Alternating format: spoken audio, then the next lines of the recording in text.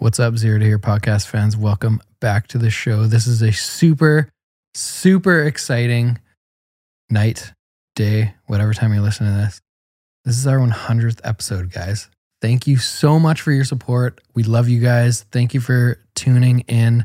We know the beginning of the podcast was not super great. We weren't super great, but it's getting better. And this episode is outstanding for our 100th episode of the podcast. And some super big news. I want you all to grab a beer and cheers me. We are officially retiring the Zero to Here podcast name.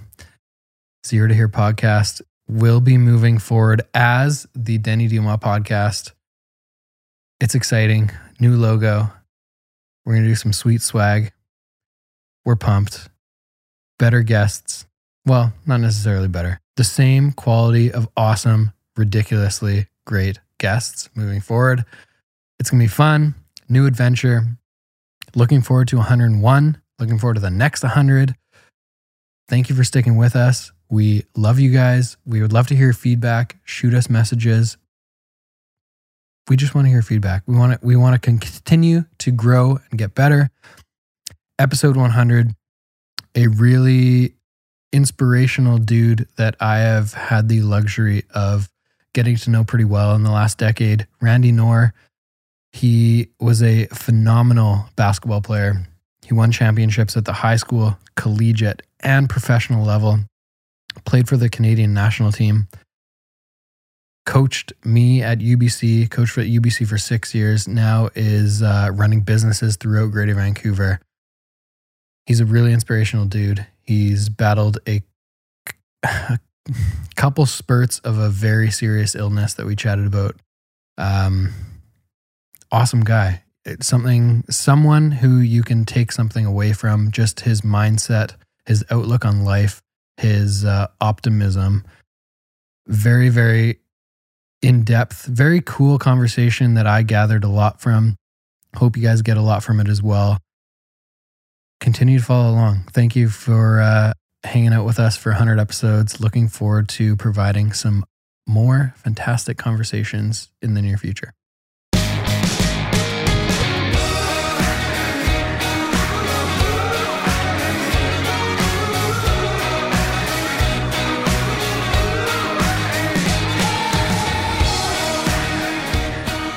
I really want to start with an update on hospitality. Okay. I'm pumped because the summer is starting. Sunshine's out. Yeah. Patio's going to be opening. Yeah. I read something on Facebook today that said, I don't know if this is accurate or not. One of my friends posted it, but Changes Dr. Bonnie announced 50% capacity max in restaurants. Changed today. Okay. Yep. That was yesterday. Isn't this crazy? Yeah. And it was different the day before. In the last 3 days, it's changed twice. So 3 days ago, it was tables just had to be 6 feet apart. Yeah. Then Dr. Bonnie said 50% capacity. Today, I just got an email at, 3:30. No, we're back to just 6 feet apart, and we're not worried about capacity. Because most people, your capacity is probably half or even less than that once you start moving tables around. Totally. Yeah. So the other thing that was in this post, and I have no idea because they mentioned the 6 feet apart, they mentioned 50% capacity. The other thing was one person in each group has to leave their contact information, and the pubs have to hold on to it for 30 days. Yes. Or restaurants, whatever it is. Is that accurate? It is. Yeah. So if me and you For come what in, purpose?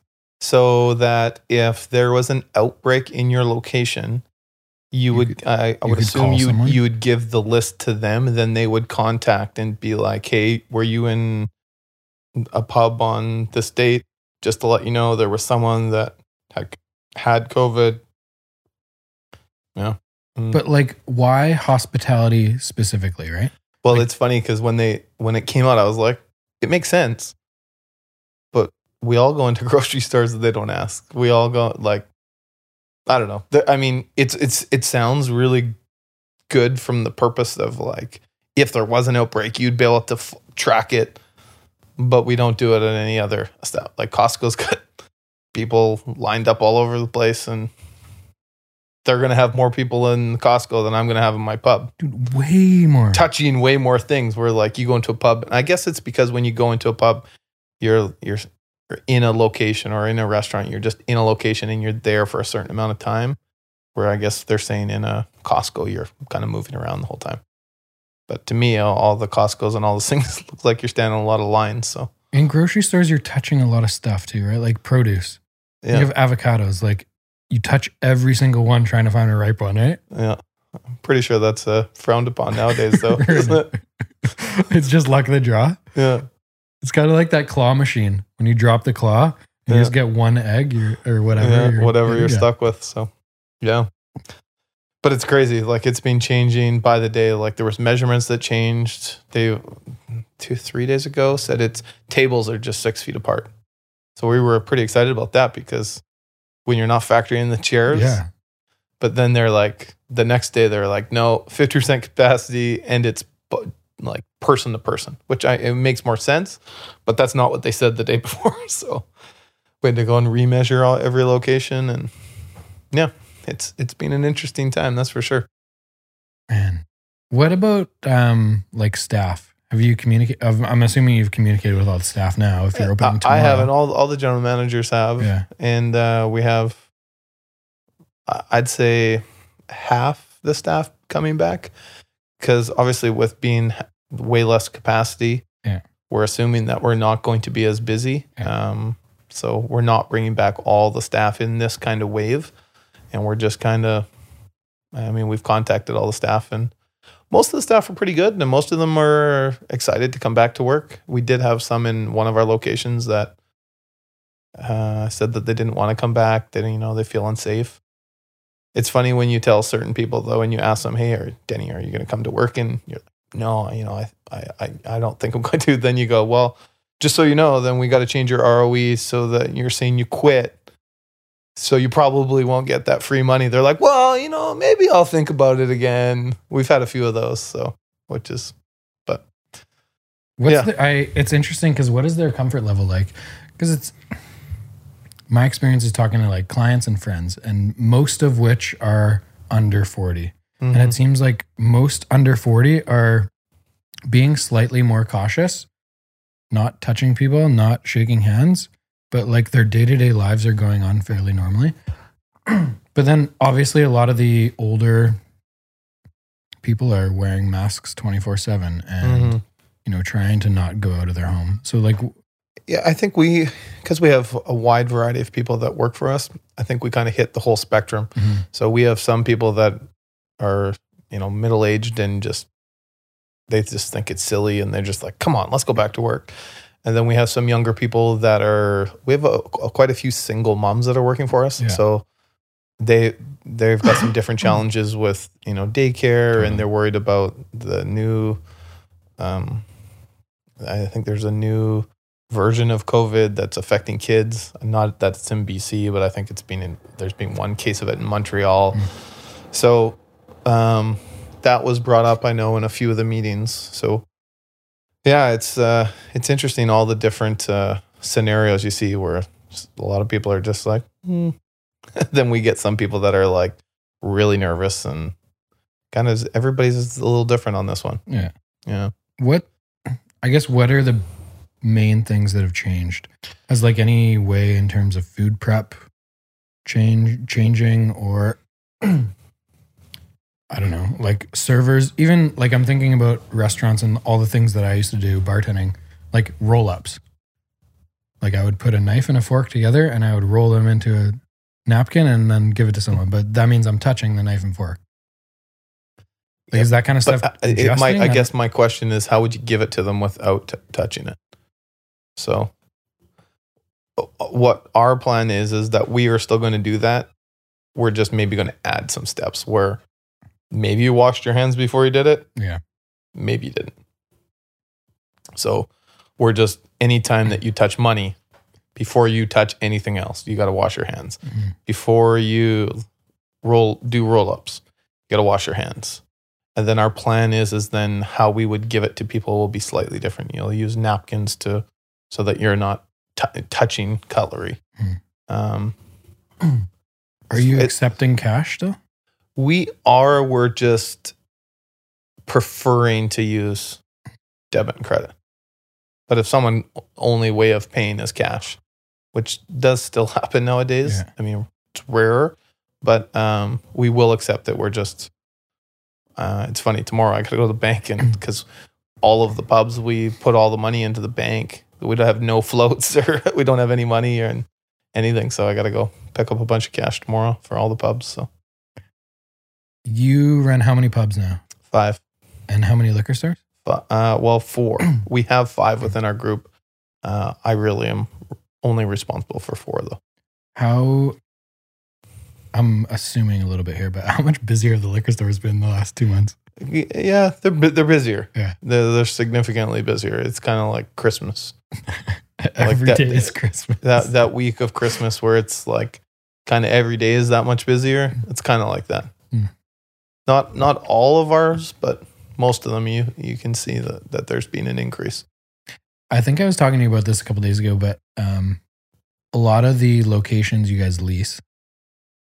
So right? Yeah. So what's that relationship been like with landlords? We have 4 locations that we lease out of 10. One of them's a liquor store, so that's fine. We have 3 pubs that are leases, and it's been a struggle. So one of the landlords has been great at our Surrey location. She's worked with us kind of from the beginning. Realized that we had 0 income, that the government closed us. So we worked out a very fair deal while we're closed.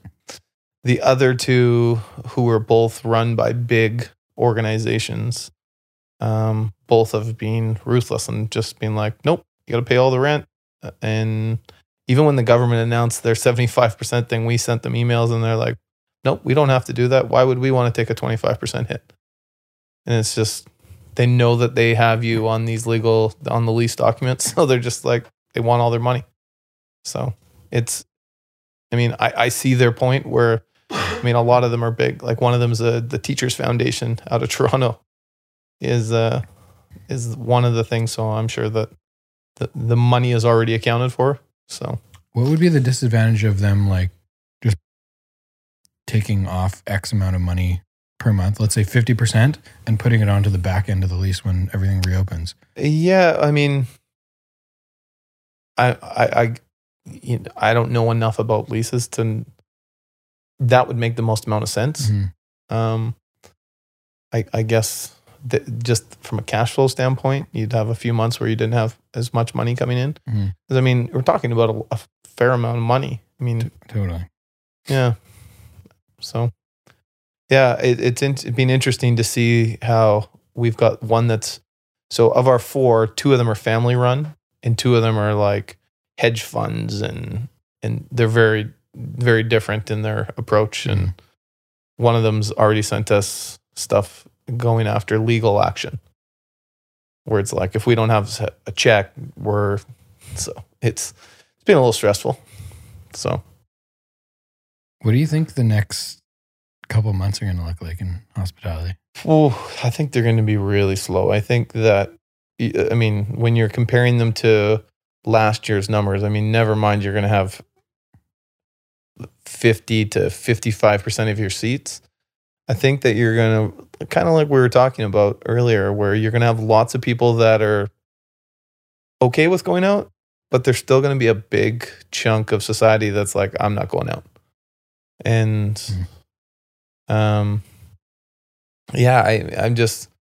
let's just say I'm not expecting it to be really, really busy. No, I would expect on sunny days it might be a little bit busier. More people might be a little, willing to get out of the house if they could go and sit on a patio. Yeah, that fresh air. So the good thing for us is that we do have some pretty good patios and some fairly big ones. So wasn't there something about the government allowing more seats on the patio or extending patios or something like that? Yeah. So I think the big focus was for Vancouver, where there's a lot of restaurants that don't have patios. Right. And Vancouver's got a bunch of restrictions on size of patios, and like you're only allowed, a certain so many seats. And hours, right? You have to close much earlier than the actual restaurant does. Yeah. I mean, to be honest, that's one of the things we're looking at is we're probably not going to open with the same hours that we had before. We'll probably restrict the hours too, because a lot of our business in our locations is a lot of birthday parties, a lot of fundraisers, and a lot of big events where we're not expecting a lot of those. So, I mean, one of our locations turns into a bit of a nightclub. So that component of our business just won't be there. So how's that changing? Is there... Well, they're not even allowed to open. Nightclubs are not allowed to open. No, they're not even. I think they're in phase 3. So, yeah, I know. Is this coming week phase 2? Tomorrow is the start of phase 2. And there's no like date on phase 3 yet. That would be like events and festivals and stuff like that? No, I think that's 4. Oh, really? Yeah. Because a nightclub is almost like it's like a concert. Yeah, and like people go to nightclubs to dance and be close to people. So until that 6-foot distancing is not a thing, I don't see them being open. Yeah. It's a crazy world, man. Yeah. So, it's almost surreal, like living through this stuff. Because you hear so much conflicting information and you want to take it really seriously. But then on the other hand, there's a lot of people that are saying like, this is not as serious as everyone's saying. And then on the other side, people are saying like, this is going to kill you if you go outside. Yeah. So it's like, it's so hard to, especially with the age that we're in where social media is so prevalent and anyone can post a YouTube video saying like, I've done all this research. Here's all the facts, blah, blah, blah, blah, blah. How do you know what is what real to believe? And what's not real? Yeah. Even like you hear rumors, maybe they're conspiracy theories about like Funchi, the US guy, having the medication and the vaccine trademarked. He's got it. He's just like waiting for the right time to release it to make as much money as he can. Yeah. I don't know if that's real. I don't know if that's conspiracy. How do you figure that information out? Yeah. That's the problem. There's so much information and you don't know what to believe. Yeah. And then you hear one thing, then the next day you're hearing the complete totally opposite of it. So I think people just have to pick one source, do an educated guess on who you think the person is that you're going to follow. I'd say in BC, I think we're kind of lucky. She seems like she's got a pretty good head on her shoulders, the health minister there. So yeah, I mean, we've been very, very conservative in our approach and it's probably the right thing. I mean, I think a lot of our success was a bit of a fluke, to be honest. The fact that it happened before our spring break. Yeah. So we just had less people that had traveled. Like I know about 15 people that work for me that their flights, their trips got canceled. Like they were going Mexico, Europe, like you name it, they were going. And all of their travel plans got. Now, if this would have happened 2 weeks later, all of those people are coming back on planes and you know what I mean? Yeah. So I was supposed to go on a bachelor party on March 14th, I think, for 4 nights to Chicago. And the night before at like 11 p.m., our whole group is texting each other. There's like 12 of us. We're like, we probably shouldn't go, but we really want to go. What's the worst that could happen? And whatever, we decided not to go. The plane still left. Yeah. It wasn't like our flight was canceled, but we decided not to go. Looking back, it was probably the right decision to do, but maybe. Who knows? I don't know. Yeah. Well, I guess it probably was. You would have got there, all the bars would have been closed or any other establishments that you were going to. I don't know if they would have been yet. I think that was the weekend that changed because instead we went to Whistler. And Whistler closed on the Monday. So 18th? We were... or 16th. 16th or 17th? I can't remember. Yeah. We were there Friday, Saturday, left Sunday morning. All of Whistler closed on Monday. You guys partied hard, eh? You closed her down. Coffee shops, bars, the mountain closed, everything that next day. Do you have a good stag? Like, it wasn't mine. Yeah, it was fun. I don't know. It was fun. Yeah. There's a lot of people there. Yeah. Went to Longhorns during the day and there was like I don't know, 500 people in there at least. There was something on Twitter. Then like 3 days later, there was a photo of like some girl standing on a chair in Longhorns saying like, this is what Whistler was doing, whatever, 2 days before they shut down. And one of my friends is in the background of the photo. It's kind of funny. Yeah. Well, I mean, that was for us. St. Paddy's Day is our biggest day of the year. I mean, we have 2 Irish bars. Like, that's our Super Bowl. And you closed 2 days before? And we literally closed. Well, we found we were down to 50 people the day before, or maybe that day. Like, I had people texting me, like, are we still doing the party? Are we still? I'm like, as of now, we're still doing it. Then, like, it was just, everything was happening so quick. When they closed pubs, they made the announcement at like 3:00. And then you had to be closed by like 6. Like, it was crazy. Yeah. So.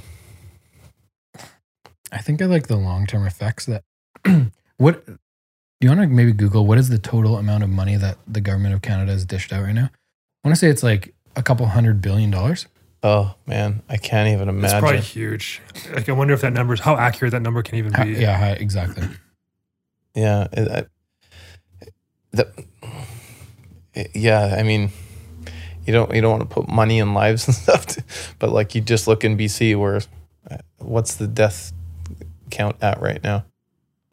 Do you know? 100? Do you want to look? I was going to say like 200 something. No, it's in the hundreds. I think it was like 130 something. That's it? Yeah. And of that 130 something, let's say that 80% of that is coming out of old age homes. There's like a couple of care facilities that had a lot, right?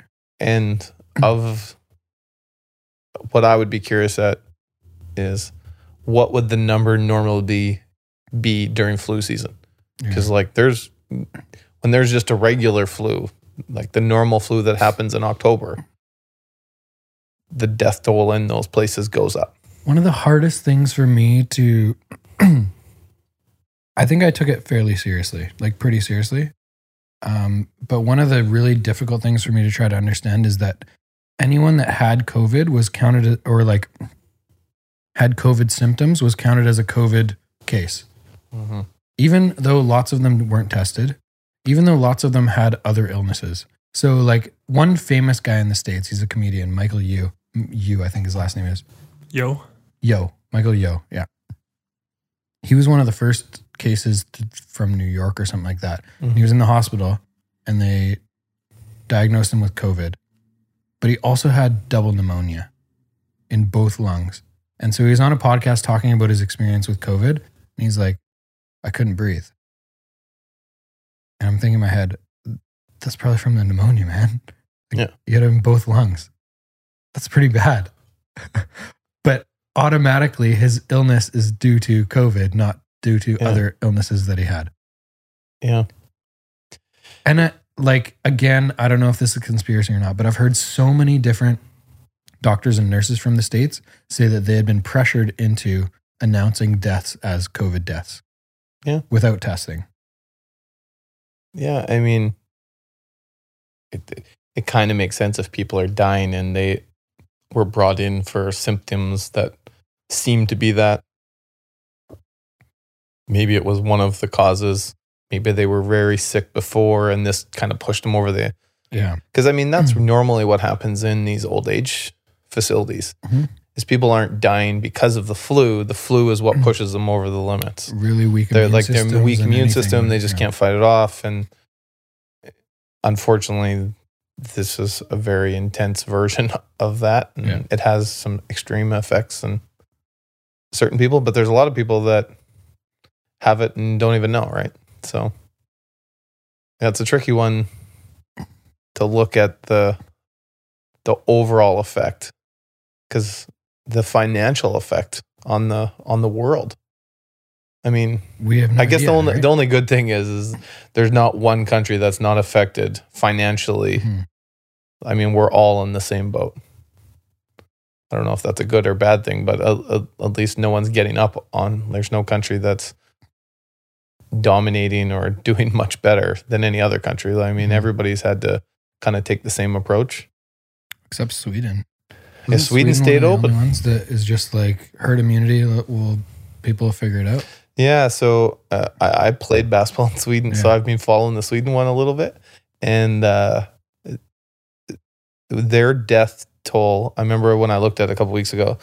In Sweden, they were comparing Sweden to Denmark and Norway, similar sized countries. Sweden didn't close anything, and was like, yeah, if you have a weak immune system, don't come out. Exactly. Yeah. If you we're not going to have big gatherings, but we're not closing our pubs and restaurants. If you want to go. Like, they didn't have concerts and those types of things. And then work that could be done with space, they did. But they're like, yeah, just go out, wash your hands. Now, their death toll was significantly higher than Norway's and Denmark's. Who shut down? Who shut down. Yeah. But it was like the financial, I'd be curious to see, like, obviously you don't want to put a price on someone's life, but it'd be interesting to see which country comes out of it. Because, I mean, there's going to be a lot of deaths that aren't going to be COVID, but are going to be related to it. I mean, stress, one of the biggest killers. I mean, as someone that owns businesses, it's a stressful time, so. Stress, unemployment is going to be a huge one. Yeah. People who are just living paycheck to paycheck now get their paycheck cut off and they can't pay rent and Yeah. I don't know, That homeless or using trickle drugs down to try effect. to supplement the stress or whatever. Mm-hmm. Strange. It's very, very, very strange. This really has no correlation. Slightly. I just want to mention it because I haven't told anyone because I saw this a couple days ago. I was driving, stop at a red light a couple days ago, look over, guy next to me in his truck, wearing a mask down below his mouth, smoking a cigarette. Dude, the cigarette is much worse for you, man. Yeah. You got to love that logic. Yeah. It makes no sense. The best one I saw was, I think I saw it on Facebook. It was someone who was wearing a mask and was trying to do something because he was wearing gloves. So he pulled his mask down and he was biting to pull his gloves off. God. I'm like, that's like the ultimate worst thing to do. But anyways, We're trying. yeah, We're baby trying, steps. just not super smart trying. It's okay. We'll get through it. I don't really know how to bring this up. I just want to mention a couple things from my athletic career growing up. And there's a couple of things that I remember super, super clearly. Mm-hmm. And they were, I don't know, I guess pushes in the right direction. You were responsible for one of them. I don't even know if you're going to remember this. There was one from U17 provincial team camp that I remember a coach said something to me that just like reassured that I was doing the right things. Because I always thought as a kid, if I could work harder than other people, I was going to be better than them. Mm-hmm. And that's kind of like the mindset I've kind of dragged out of sport into Life into and business work, and life. And one of the other ones that really sticks out in my head was something you wrote on a, like, I don't know, report card, would you say? I think it was a CP training session or something like Okay, that. yeah, And yeah. it might have been my first year, grade 9, Yep. going in. And at the end, I think it was like a tryout to get into CP. And Okay. they picked like 8 guys each age group or something like that. Yep. Anyway, it was my first year, grade 9. And I look at my report card and Randy was one of the coaches through training camp or something. Look at my report card. It's like shooting, whatever, 3 out of 5. Defense, 3 out of 5. Left hand, 1 out of 5. Work ethic, 5 out of 5. And the only comment he wrote at the bottom was, "This is the only reason this kid's good." That doesn't sound like me. Jeez. So like going in, obviously growing up, 2 older brothers, I figured that like the only thing I can control is work ethic. And if I Yep. work harder than people, I'm going to be better than them. Mhm. And that was kind of what I took through sport and now into life. And so getting those little reassurances from people that I admire, obviously like you that played for national team, played professional, those are pretty big. And then there was one in U17, but I think that was the first one. And I think a lot of kids would look at that and be like, huh, kind of sucks. I think I suck. Like I can't shoot. I have no left hand. All I do is work hard. That kind of sucks. But I looked at it and I was like, fuck yeah, I'm on the right track.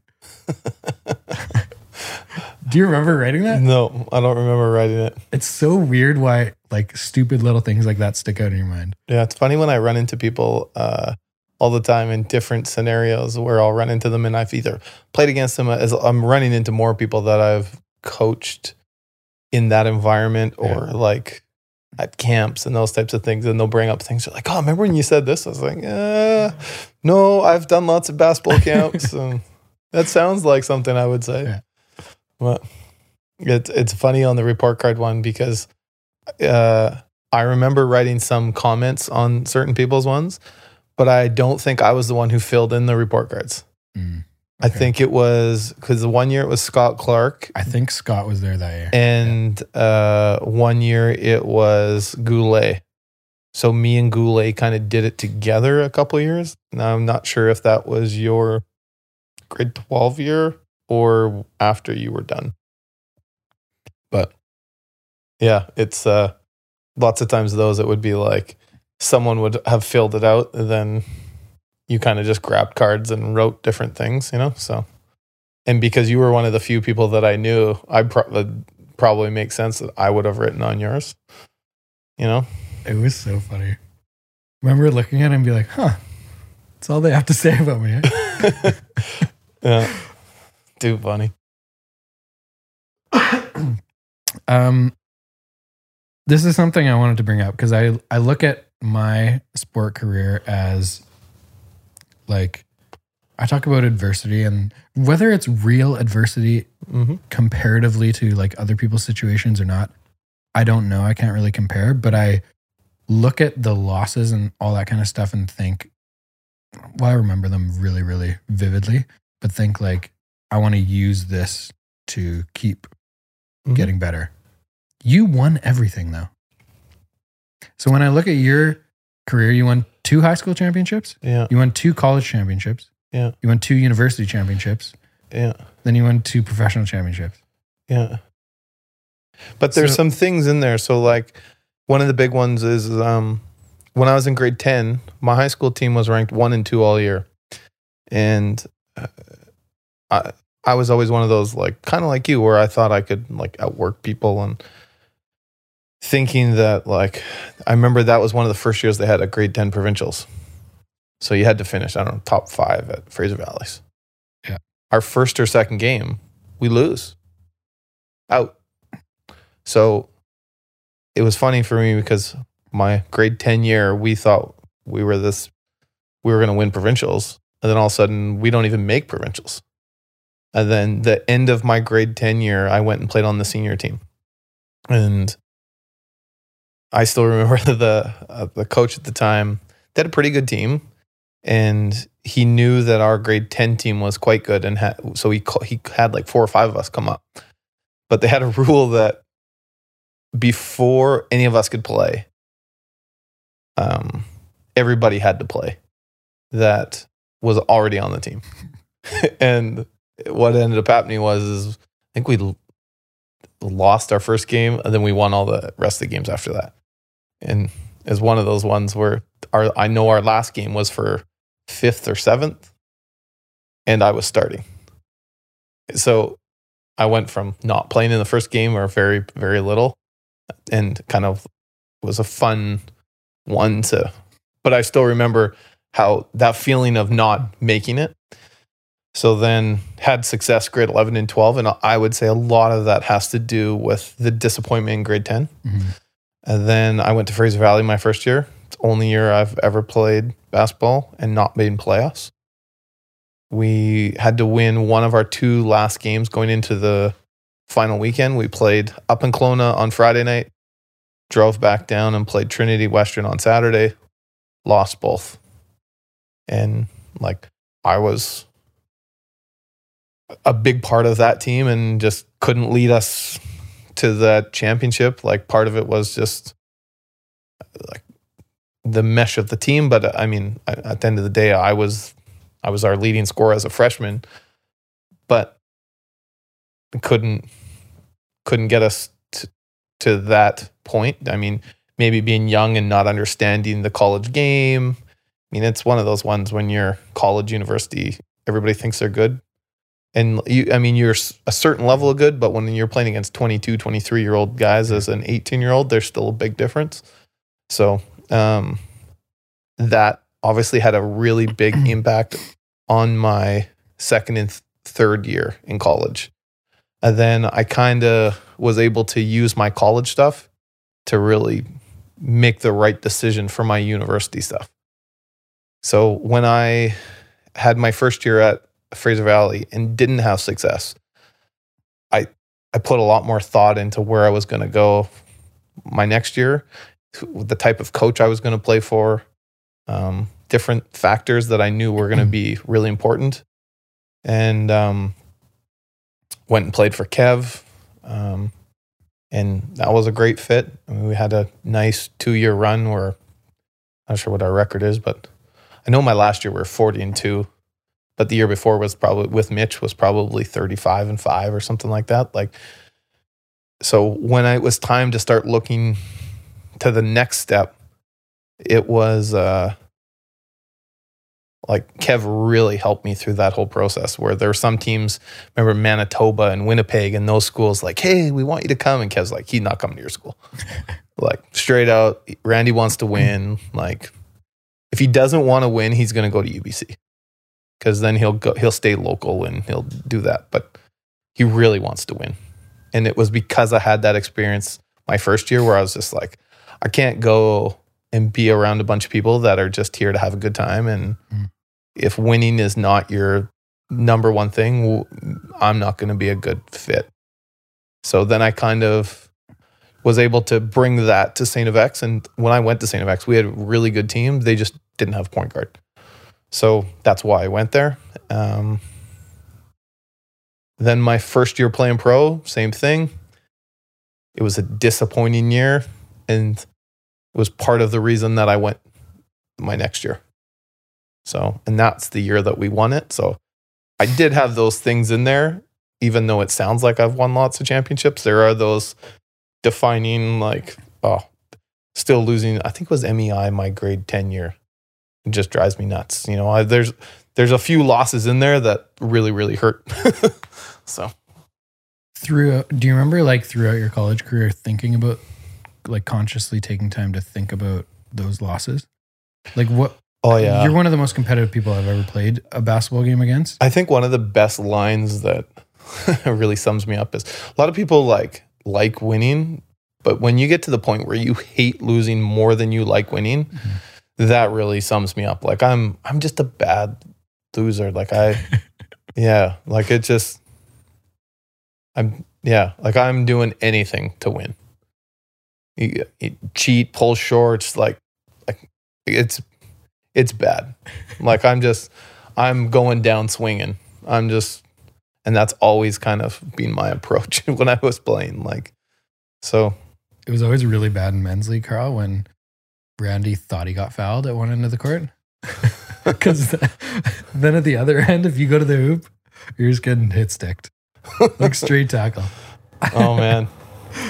Those are my best at open gyms. The people that, if it's, what is it, defense calls or offense calls, no problem. You don't call a foul on me, I got no problem. You'll be picking yourself off the ground. So. Do you remember where that like original mentality came from? I totally do. When I was young, it was a really big deal. So my high school team, the kids older than me, they used to play at lunchtime in the morning, and there'd be 5-on-5 games. And teachers sometimes would play, and because lunch is only 40 minutes, like we would start playing right away. Like people didn't eat lunch, and you tried to play the whole lunch. And then what would happen is people would come in the gym and they'd watch. So I remember like being in grade 8 and they'd be like, hey, do you want to come play? And being crappy. Then being grade 9 and be like, hey, do you want to play? Then I remember there was a week when I was in grade 10, because my grade 10 team was really good, to the point where like my grade 10 team thought we could beat the seniors. And so we played lots of times in the morning. It'd be like 5 of us versus 5 of them. And we got kicked out of the gym for a week because it turned into a fight, and like it was super, like we beat them, and it was one of the, like, kind of what we're talking about, where it's like if you got fouled and didn't call it, you'd foul them even harder. So like to win those games sometimes at lunch, it had to be like a step back three, because if you went to the hoop, you're just going to get murdered. And still to this day, like one of the things that's really common with every good team I've played on is their practices and those things. And because I had the same high school coach for 5 years, he really brought that got us to play with a big intensity, like drills. And so I think a lot of it has to do early on in high school, just wanting to play and keep playing. Because sometimes if you lost, you weren't going to get to play the rest of the lunchtime or before school. And we kind of did that my whole high school career. Like even when I was in grade 12, guys would come, get there at 7:15, and we would play from 7:15 till the first bell went at 8:20. And there was like normally 2 teams playing plus 4 to 6 guys. Sometimes we'd have like enough that we had 2 teams. So if you if you lost, you had to sit at 2 games. And like we would do everything. Like we'd mix it up sometimes, and there'd be like, you know, sometimes two of the better players and a few guys. And like, it was just competitive battles with guys that I'm still really good friends with, where like we would be fighting and really going after it. Yeah. And it's funny because when I play in like men's league and stuff with some of these guys, some of them aren't that good of players, but they're super competitive because they have that. So like when you play men's league and you try, like you're better than someone who's a better basketball player, right? So it's been a lot of fun. So, but that's definitely where I got it, was early on in my high school, just getting after it. I'm assuming you're watching The Last Dance. Oh man, I was up this morning at 6. On the topic of winning. Yeah. Jordan was always seen like crying the night of his win. Yeah. And then the next morning being like, fuck, it's next year. Let's go. Yeah. Let's get back in the gym. Did you ever take time to appreciate the success, the winning? Yeah. I mean, I think it's easy to reflect and look back and be like, that was such a cool experience. Yeah. But like when you're in the heat of the moment, not that I ever won like anything to the level of you did, but whenever I would win, I would always be thinking about the next thing. I would never maybe I can think of twice, maybe 3 times. Both times in university after we won, where it's like I took time for myself. Mm-hmm. And then my last year at Langara, where I definitely like won and was like, I'm not touching a ball for a week. I'm going to party, have a good time. I still had to make a bunch of big decisions. Mm-hmm. My phone was ringing off the hook, and I'm just like, I don't want to deal with any of these people. I just want to have a good time and not think about it, and go for a beer on a Thursday night just because I didn't do that when I played. Like I'd go out on a Saturday night after. So in college, we'd play Friday, Saturday, but like, yeah, it was just nice to act normal. Totally. You know? So what's that next season like though? Like I've never won a big championship in basketball, so I have no clue. But I would assume there's a little bit of arrogance coming off of a championship season. And so like, what is that next, like, let's say the first month of practice back, I'm sure there's some extra swagger that wasn't there the year before. Like how do you, especially as a leader on a team, how do you kind of like motivate guys to, I don't think I had that very much. I think my high school coach kind of broke that early, where it's like we won when I was in grade 11, then like we were getting after it right away. Mm-hmm. And then that summer we got after it. And then like he was our grade 12 year. He was on top of us the whole time. And he's like, you think you're good? Here, play these guys here. And like challenging us to be better and better. So I think when I got to college, I kind of just took that and kept kind of going with that. Mm-hmm. The only time in my life that I've felt that is, I still remember it to this day, is my 5th year. where I lived at St. X, the gym, and then there was a parking lot, and then I lived in a quad. And the assistant coach walked me home. He's like, "Hey, like, we got to talk." I'm like, "What's up?" And he's like, "A couple of guys are saying that you're being pretty hard on them." I was like, "No harder than I was last year." He's like, "Yeah, but I was like, you ever win anything? Do you realize that games are going to be way more difficult this year?" I'm like, "I'm telling you, they're going to be, because every time you go and play someone, you're their championship. Totally. Everybody wants to be the team to knock you off." And I still remember he walked me over to my room. We chatted for a few minutes, and he's like, "Fair enough." And he walked and told those guys stop whining. And he's like, "Randy's going to be the same way that he was last year, that he's going to be this year." And that's the only time where, like, I remember guys like, "Oh man, we won last year. Like, just chill. Like, you don't have to act like that anymore. Like, we're good." And I'm like, "No, like, it's going to get harder. It doesn't get easier after you win. Like, it gets way more difficult because everybody's game is their best. No one, like, it's funny too, because when you are good, or when your team is good, you have certain things where when you go and play certain teams, everybody wants to beat the champ or beat that. So it's really important to get up on them really early, because then they'll just be like, "Oh yeah, they're way better than us," and they'll quit. And if you give them a taste, they're just like, "Oh, they're not very good. We can do this." And they're just, and because no one wants to be embarrassed. And there's all these different levels that come into it after you've won.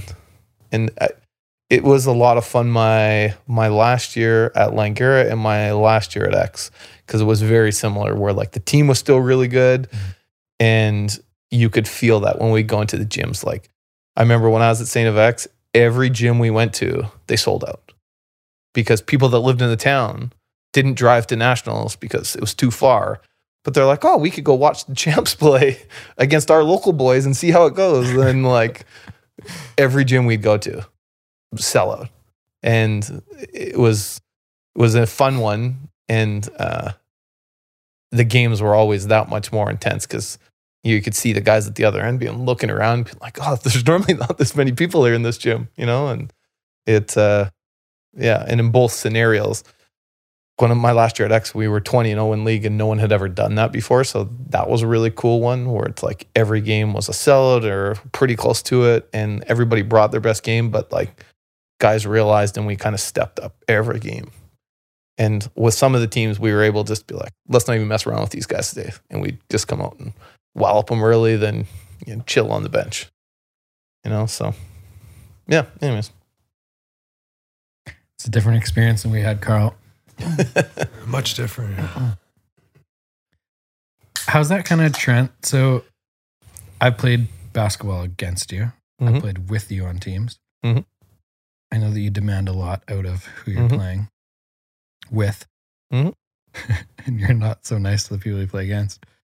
How's that kind of translate to business? First of all, like the competitiveness. Obviously, you go from winning a bunch of championships to playing pro in Europe, winning a couple championships, and then coming back to coaching. So you still have that like competitive atmosphere where you can demand a lot from who you're playing or who's playing on the team. Yep. You got to fly in there. I got it up.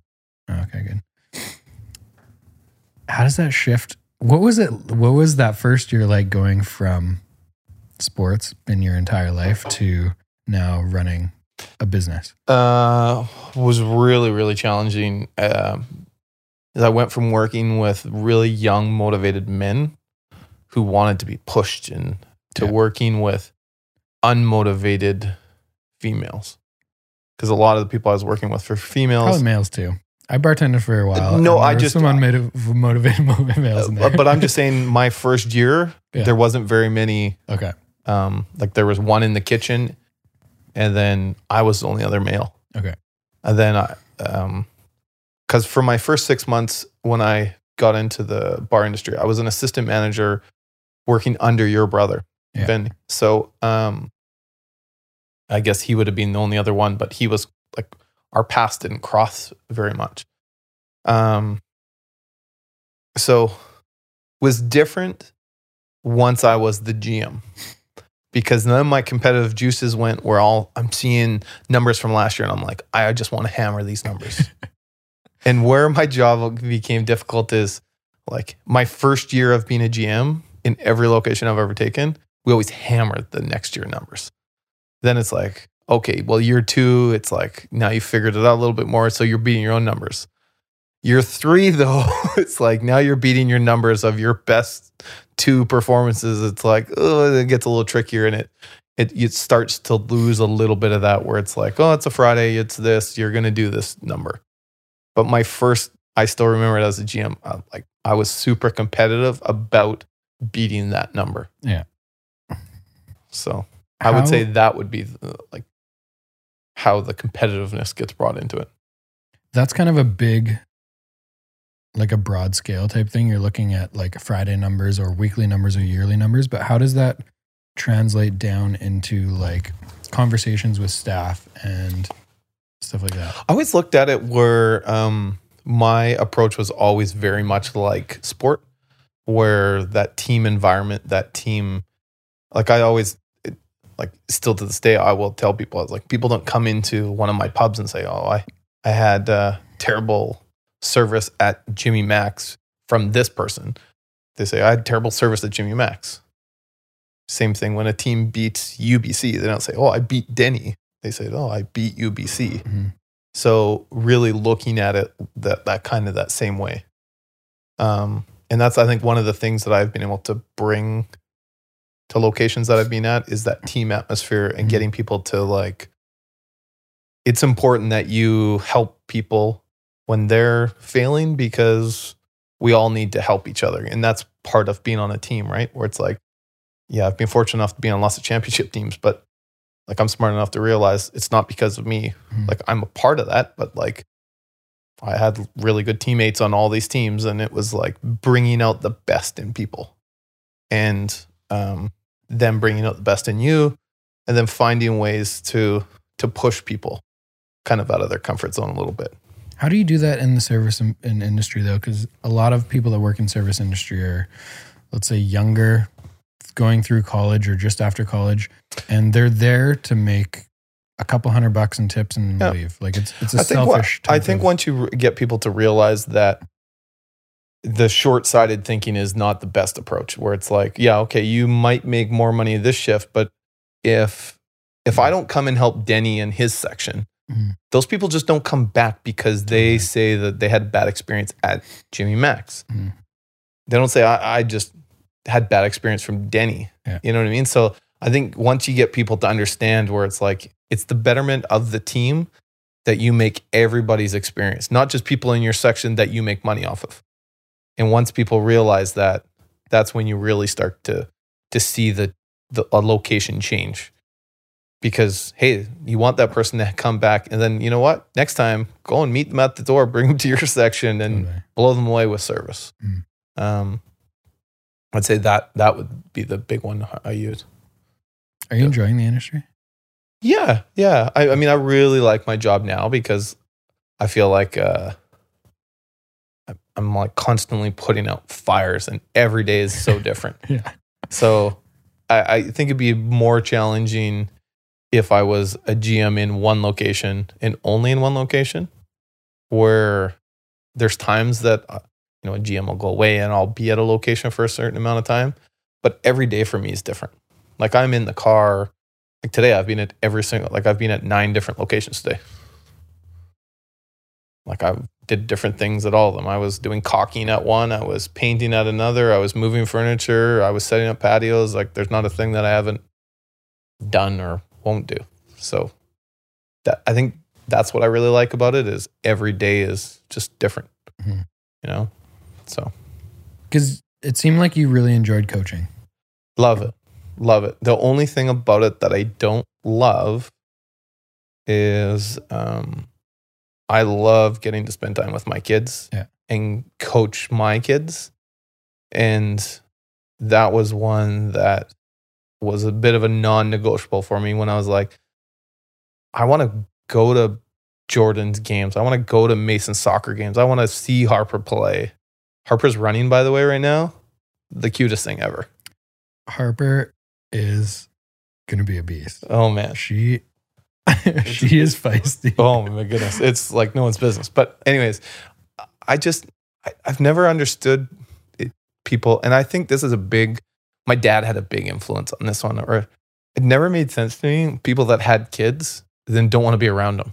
Mm-hmm. Like, just don't have kids. Like, be the cool uncle. Be like, swing in, grab them, do a fun thing, then be like, hey, I'll give them back. And so, my dad has always been in business.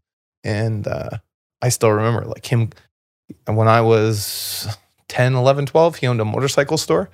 He would be closed, like, his store would be open on Saturday. Motorcycle store? Yeah. For some reason, I thought he ran, like, flooring companies. So, my dad is a floor layer by trade, had his own floor layer company, turned that into, like, an appliance company. And then midlife crisis, starts riding Harleys. No, not Harleys. He was it was called what was it? AT Cycle. Okay. So remember those 3-wheelers motorcycles? Yeah. My dad was the last one of those in BC. Crazy. And then he was a Polaris dealer, so my whole family had Polaris motorcycles. And then he had a business partner in that he got into marine windows. My dad's a natural salesman. He's a very chatty guy. So that's what his last 20, 25 years is doing that. But when he owned AT Cycle, I remember him like closing the store to take me to a soccer game, to go line a field because none of the other parents could figure it out. But like, here's my dad's not making money while all these other parents are at home having their coffee.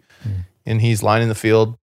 We'd have the soccer game. Then he would either go drop me off and go and work until 5 or 6 and come home, But like, I remember him sacrificing and doing those things. So I think that's where, for me, the basketball thing kind of threw me off a bit, where it's like, we got our schedule in July. And it's like, oh, sweet, I'm away for a birthday. Oh, I like, especially 2 of my kids are born in February. So like, the chances of me being away are pretty high. Like, Harper's born in September. So like, yeah, it was that I didn't like that part of it. Like, probably to coach a local team would have been fine. But even that, like, I don't know. It just, I didn't like the scheduling part of it. Like, I'm sure it would be much better if you're a head coach, because obviously you get to pick your practice times and those types of things. And I got to experience that a little bit at UBC. When I first started, we had practices like 4 to 6, 6 to 8 type deal. And then Kev had his daughter Jessica, who he was coaching. And that's where we started looking at daytime practices. Then we realized how awesome those were. We're like, well, we're sticking with those. But I still remember the first year that we went to the coaches meeting and everybody's fighting over the 4 o'clock to 6 because they thought it was best. And we were like, we'll take a 12 till 2. And everybody's like, you can do that? And then ever since UBC, all the coaches are always fighting over those times now. So, but it's not ideal for kids taking classes. No. I remember being there, and I think our practices the first semester I was there were 9 to 12. I think so. You couldn't take any more classes. And what motivation does an 18-year-old have going to a class after 4 hours of basketball? Yeah. I found out very little. All my classes were like 1 to 3, whatever. I must have been in class 25% of the time that year. Yeah. Still did okay. I passed everything. Oh, there you go. Yeah. See, it worked out. Yeah. So that was one of the big reasons when I looked at it. Is the other big one we'd have to move. Like, there wasn't very many opportunities for university jobs in BC. And I'd say one of the biggest ones was I started to learn more about the industry, and there's just not very many good jobs out there. Like, I think Kevin has a very good job at UBC. Like, his pay is good. He has lots of support. He doesn't have to fundraise a ton. Like, he fundraises a lot. Yeah. But it's not like, oh, if you don't fundraise, you don't. Like, I remember SFU, where if they didn't fundraise, that was their exhibition budget. I'm just like, never mind. We're not talking scholarships or added extra stuff. It was like, no, you don't get to go on any trips. I was like, this excuse me, I'm like, this is terrible. Yeah.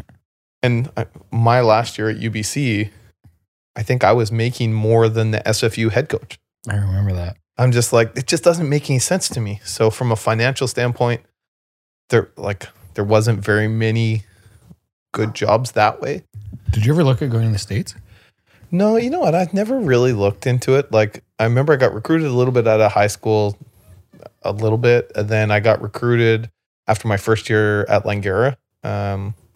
Got recruited a little bit. And then it was never a big deal to me because I think I'm a little bit more of a realist. Like, I played a lot down in the States growing up like everybody. And it was like, I know I can play down there. And it's just a matter of finding the right situation. But yeah. I'm also a realist that I know that I'm not going to Duke and playing. So it makes sense to me if you're going to go to Duke. But like, no offense, North Dakota to me is not like, ooh, it didn't mean anything to me. Mm-hmm. Now, it maybe would have changed if I would have gone and got to feel what that was like. But it was never really that important to me. Even more from like the coaching side of things, though. Like, yeah, you know what? I always felt like it'd be much more difficult to come from the Canadian and go that way. Just the different rules and yeah, it was nothing. I never really looked at it, and nothing. I never looked back at it after either. You know, so yeah, it's funny when I still remember losing a game in grade 9. I had the last second shot and I missed it. It's still like, that drives me nuts. When I was in grade 10, there was a senior boys tournament. So and some team pulled out last second. So they phoned my high school coach and were like, hey, do you guys want to play? Like, so we played, we made it to the semifinal, and I missed 2 layups in like like, one of them was one of those like super long passes. And one of them, I think the ball had actually gone out of bounds, but because I was so much farther in front of the ref, he didn't see it. And so I like took it and I was coming back at the hoop, like an angle that I'd never worked on. So I was going to like, I didn't know to like come and then try to come back at the hoop. Yeah. So I like tried to go to the front and my momentum was going this way. So like I missed 2 layups and we ended up losing the game by like 1. And we would have played our senior boys in the final. And I'm so pissed that I cost us that game. Oh, it's funny, man. Sports is so weird how random things stick out in your mind. Like, Carl, I'm sure you're the same, but I can think of random shots in mean nothing games that I can specifically remember exactly how it happened and that I missed. Yeah. So strange. Yeah. That one in grade 10 really bothers me. Still to this day. Like, my high school buddy, one of them was so mad because he wanted to play our senior boys in the final. Mm-hmm. And he brings it up all the time. All the time. Even in grade 12, in provincials, first round, we were down by, I think, 2. Yeah. I don't know what, like, this is a shot I shoot. What is the most common shot that I shoot? You know. I go to my right, I step back, right? Yeah. That's all. That was 87% of what I did in basketball. That's all I had. In grade 12 provincials with like 15 seconds left or something like that, we're down by 2. And I come off a ball screen. Carl sets a ball screen and I come off a ball screen and the guy kind of hedges, but I could have easily stepped back and shot a 3, which was like the shot I'd practice all the time. Instead, I just picked up the dribble and passed it back to Carl. And I think about that all the time. Like, just step back and shoot. Because I passed to Carl in a situation where he like has nothing to do. Like, he's at the top of the 3-point line. Someone is face guarding him. So he catches the ball like this. Like, what is he going to do like this with 3 seconds left? Makes no sense. Do you think that time at U17 kind of fucked with your head for that shot? Never thought about that. I don't think so. No. No residual ghosts. It just pissed me off. It didn't make me scared. It just pissed me off. It's a great that's a great comment though, Carl. That's why Carl gets paid the big bucks. Dr. Carl Sabule. Yeah. You want to lie down here, Danny? Yeah. Oh man. Do you remember shots like that? Was there anything super specific for me? That U17 step back 3 in the left corner. Because I went into the huddle. I fucked up my ankle pretty bad that game with like 6 minutes left and went into the locker room. And I remember it's so strangely like the physio is like, you can't play. Your ankle is really badly sprained. I'm like, just tape the goddamn ankle. So she tapes it and I like hobble back to the bench. And Dell's like, are you okay? I'm like, just sub me in, hurry up. So I get back in with like a minute and a half left. I think we have like, do you remember this? You were probably there. Yeah, I was there. I just don't remember. There was maybe like 6 or 7 seconds left. We call a timeout. We're down by 2. And obviously watching Michael Jordan as a kid, I'm like, Dell, just give me the ball. Give me a ball screen. And I'm gonna hit a jumper. We're gonna win the game. And so I like come off I remember coming off of like a top screen off of the inbounds and get the ball on the left wing. Mm-hmm. One dribble step back to the 3. Straight on line. In the air, I thought it was in. Yeah. And it just front rim. Short. Fuck. From the baseline. Because of the ankle. Maybe. Short because of the ankle. Maybe. I thought it hit though. It left my hand and I thought it was going in. It's one of those. I have one of those. What a drastic difference in my career that one fucking shot made, eh? Probably. Because I played, maybe not, who knows? But just looking back, like I remember that how many times have I visualized that shot in my life? I don't know, thousands and thousands. I would say that, thousands. like, as an athlete, it's one of those ones where, I mean, it's probably what makes you good is that you remember those. It drives you nuts. But at the end of the day, like, it's not like if you hit that shot, all of a sudden Duke's like, oh my God, did you see this shot that this guy hit? like, so at the end of the day, like, the end result is still the same. Yeah. You know? I have one or two of those in I played Fishu games. It's a second largest sporting event in the world. So it goes Summer Olympics, Fishu Games, then Winter Olympics. And so we played, it was in China. And in the quarterfinals, we played China. At the time. Was he out there? Yes. Yeah. So I played against, it was the biggest team to this date I've ever played against. They went 7-7, 7-1, 7 foot, 6'9", 6'6". My God. Our tallest guy was Richie Anderson at 6'7". Yeah. I remember playing him against him in men's league. And so we played them in the quarterfinals, and I had a 3 in the left corner, down 3. Like, ball moves around, I catch it, no hesitation, missed. And that was the game. Like, would have been like such a big upset because they'd stacked their team. You're supposed to be in university, and here's like all of a sudden all these guys are going to Shanghai University. It's like, come on. One of them had spent and played for Denver. Remember the one guy that played for Dallas, left-handed guy? I forget his name. Wasn't it Yi Zhenliang or something? Yeah. So he was one of the first Chinese guys, and he was at Dallas. Then there was this guy that had a big funky head, like power forward for Denver. And then they had Yao Ming, who was going to be the number 1 draft pick. Like, here he's standing there hanging onto the hoop. Like, yeah. Do you remember like the 1 or 2 biggest shots you've ever hit in your career? Because I ask myself that sometimes, and it's very difficult to think of. And I think about them for a little bit, and I can come up with something. But the shots that I missed are so clear in my head. It's crazy. I got a couple. My first year at St. FX, we were down 6 with a minute and a half to go, something like that, and came back to win. And I had a shot with 10 or 12 seconds left. That was a big one. But probably the biggest one was my senior year. We played the semifinal game. We're back and forth with Mac. And they got fouled with 6 seconds left or 7 seconds left. Guys at the free throw line were up 1. So we'd called a timeout. And coach was like, okay, call a timeout. And I was like, no. If he hits it, and don't call a timeout and let them set up their defense. Just get it to me. Let's space. I'll penetrate, and we'll see what happens. Like, I'm not saying I'm going to shoot it, so make sure you're cutting, moving, and then it just worked out where, like, I ended up going and I actually shoot the ball behind the backboard, and I'm kind of like, That was a big one because it was like a game winner. And then there's a few that, like at my Langer thing, where we're down and we come back and win. So there was some big shots involved.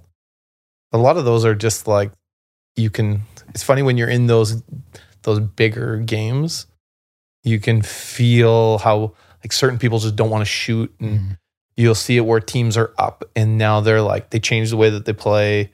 They don't want to shoot. So it's actually the reason that teams come back and beat them. Yeah. Like I look at so many of the championships that I was fortunate enough to be a part of, and it's like, we shouldn't have won that one. We shouldn't have won that one. Like the team actually helps us out and they turn the ball over, like just like silly things, right? But yeah, there's a few that I remember, that's for sure. Carl, do you remember yours? Not so much. One or two? No. I remember people hitting shots on us. That's what stays with me more. Like that North Delta game. Never forget that. I don't remember them hitting a big shot. No way. I just remember me making a stupid mistake at the end of the game. Do you think that helps you in the long term, or do you think if you don't make that mistake, it doesn't push you to become better? It's difficult to go back in time and change things. I don't know. I know that I think about those things a lot, and that I don't want to have those feelings again.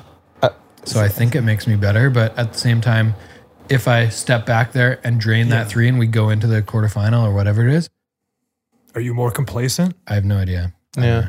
See, I would say that it does help you as those defining moments. And I think that's one of the interesting ones when you watch The Last Dance is, yeah, okay, Michael Jordan's super competitive and stuff, but it was all those early years of losing and that feeling that he remembers is why he is so hard on teammates.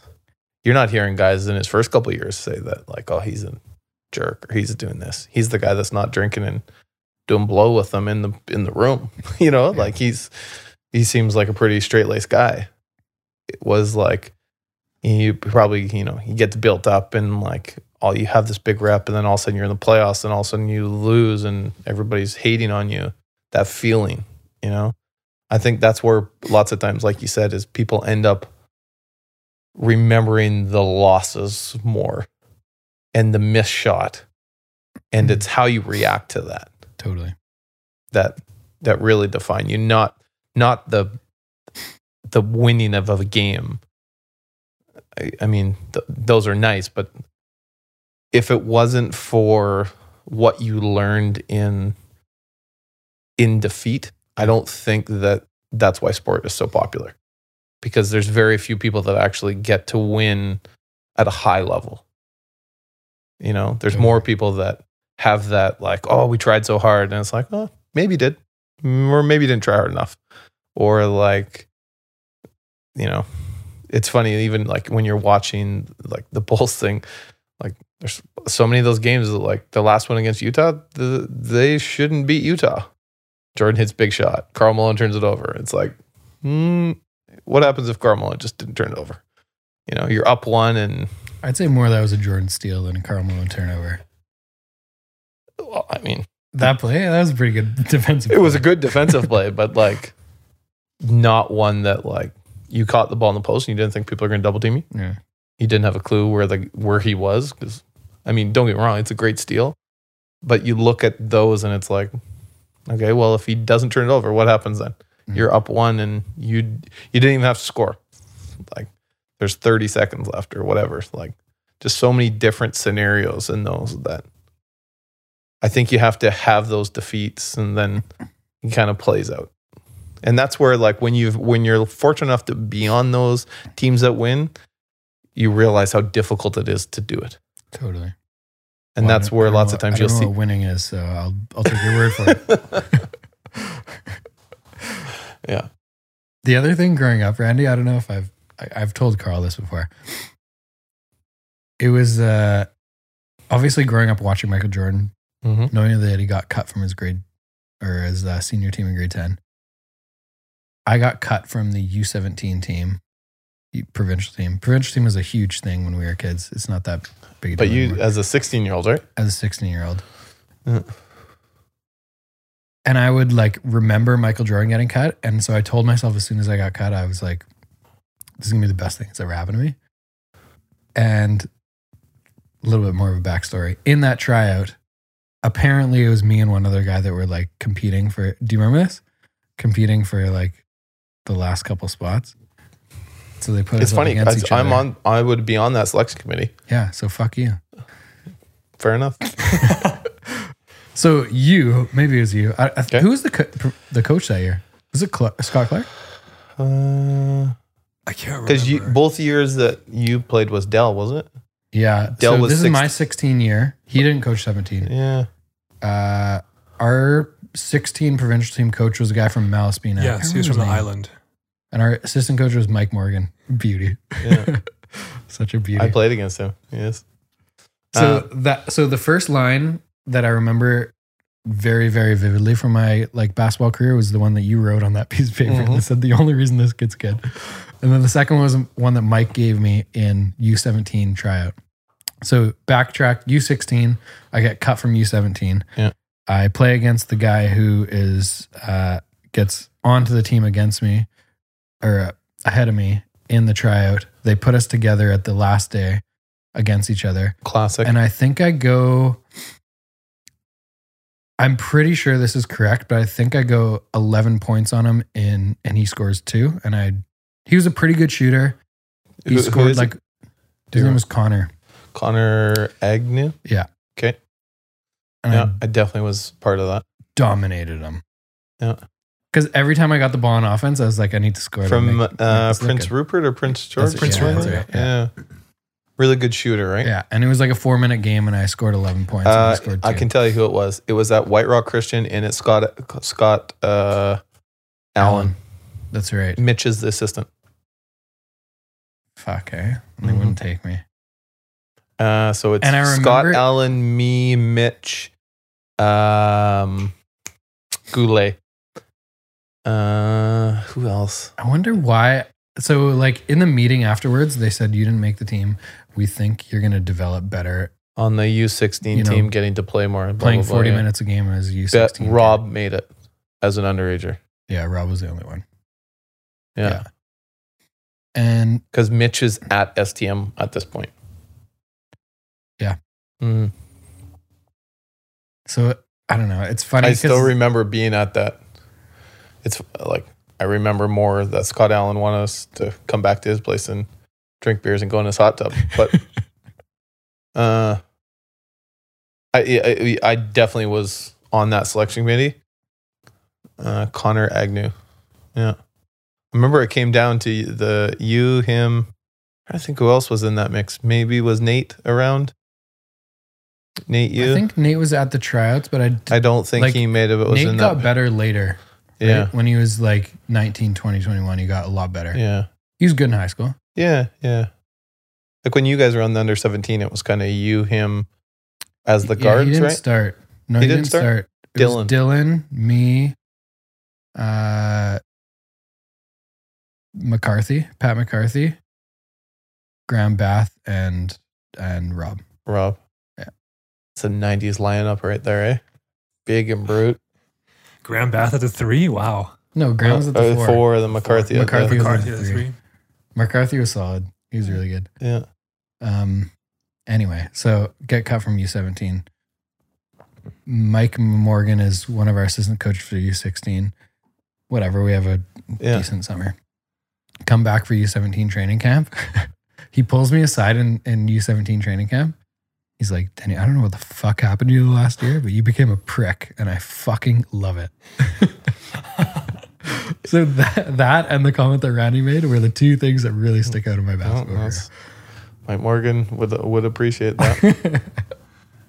So You know what's a funny one is I was on that selection committee for sure. I'm now like, and then Kelly Olenek. I was part of the selection committee that we didn't pick him for the U17 team. Was he 2 years younger than us? 2 years younger. 2 years, So he yeah. wasn't a part of our No, U17. No, He was the next one. is the next one, but he didn't make it as an underager either. We put him on the He was- U16 team in the same environment. I remember because he was at CP. I remember playing against him and thinking he wasn't that good. He was so awkward. And he was only 6'4" back then. And He's a little taller than that, but think he was like a lot taller. of people don't realize like me and Kevs had been recruiting him since grade 8. And if he doesn't have his last growth spurt, I think there's a legitimate shot we had him. And I don't know, like, there's a big difference when you're 7 feet tall and 6'7". Oh, huge. Man. Never mind 6'9", but like, it's one of the funniest ones when, if you ever watch a Michael Jordan video, they're like, oh, he improved a lot and he grew 3 inches. Yeah. And then between his freshman and sophomore year, he really improved a lot and he grew 3 inches. Yeah. You're like, yeah, he went in at 6'2" and came out 6'6". Yeah, no kidding. And Kelly's definitely one of those ones where it's like, has a great skill package, is an okay athlete. But as a 7-footer, he's a much better package, right? I remember even in I think we were grade 12 at CP, and he was grade 10, and he was mediocre. Like, he didn't compete with the grade 12 guys. No. He wasn't really coordinated. But then, like, 2 years later, he was a superstar, obviously. Yeah. He was definitely going through a growing spurt in those years. And one of the best things is his Dell and his dad had him play point guard. Point guard and quarterback.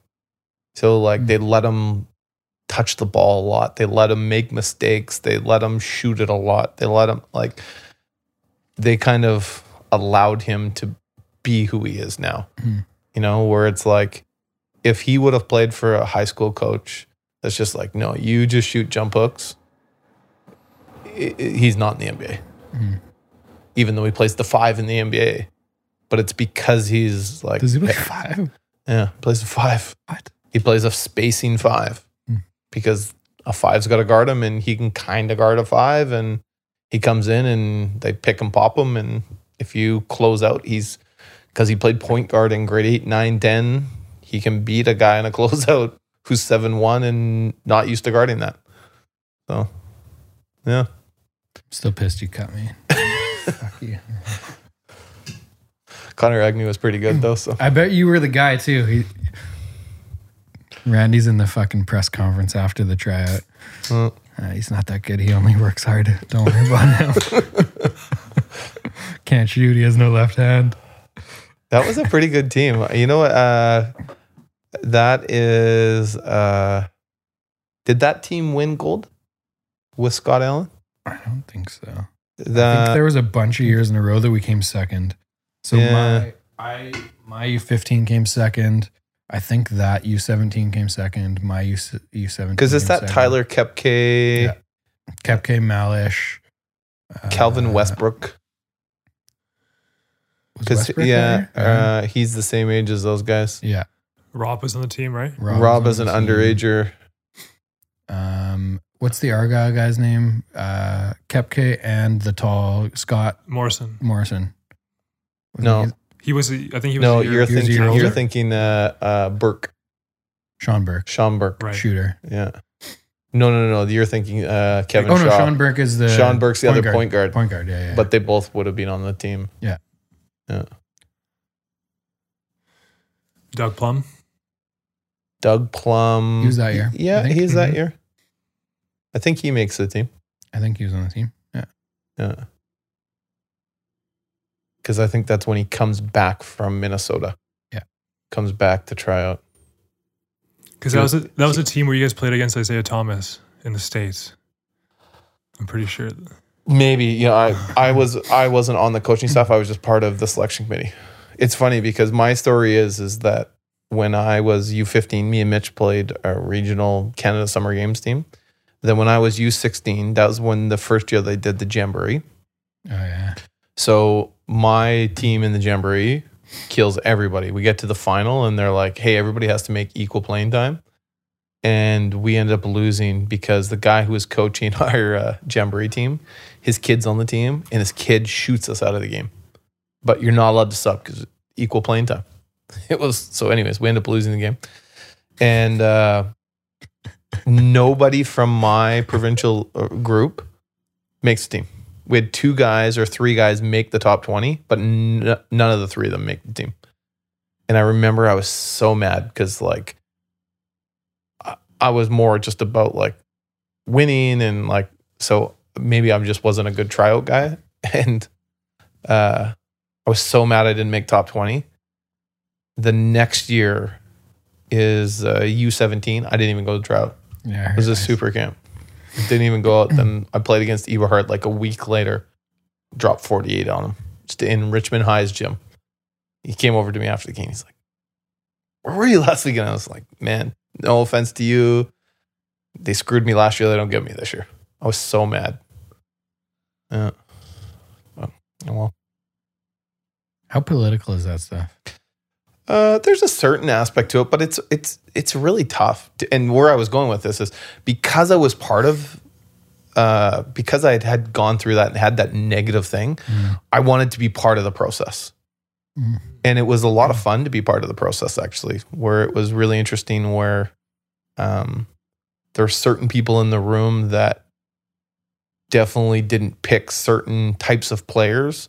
So, and it would be like if Scott Clark said, because how it would work is you go around the room on the first day and you either someone's in, they're out, or they're a bubble. And so you just go around the room. But it depended on the order that you went. So if Scott Clark went first and he thought a kid sucked and you had a couple high school coaches after him, besides Eberhard, there wasn't a lot of guys that were going to be like, if Scott was like, yeah, this kid's not good enough, a lot of coaches next wouldn't be like, well, I think he's really good. You know what I mean? So it was funny because lots of times they would position where me and Scott would go, or they'd be like, no, you guys just change seats, or they'd ask the high school guys first sometimes. Like it was interesting to see how that would go. Just like how one coach can think a kid is great and how one coach thinks he's terrible. You know, and Remember it's like those beauty high school coach that came to our tryouts? Gurley? Yes, yeah. The guy with the big beard? Yeah. You remember him? He's still Tupper. around. He still coaches doing his Tupper. thing, Dude, man. such a beauty. I just remember great things about that guy. Yeah, he's such a beauty. He does So a much fun great to job play. at Tupper. Fantastic. Yeah, he's still there. He loves it. He played at St. Mary's. Did he? Yeah, he Oh, I played didn't know university that. basketball, and like he was one of my favorite to be around, to be honest. He was a lot of fun and like has a really good basketball mind and is really really can see the best in kids. I really appreciated that about him, where he had a really good eye to be like, hey, you know what? And he would, because he was a high school coach, he would know the backstory of a kid. He's like, hey, the fact that this kid's at this tryout, that's really impressive compared to like a Denny Duma that's here. Like this kid had to take 3 buses to get here. This kid, you know what I mean? And like he would bring some of that backstory sometimes, or he would be like, hey, because a lot of my first couple of years, he was always coaching the B team. He's like, you give me that kid all summer and he'll be great.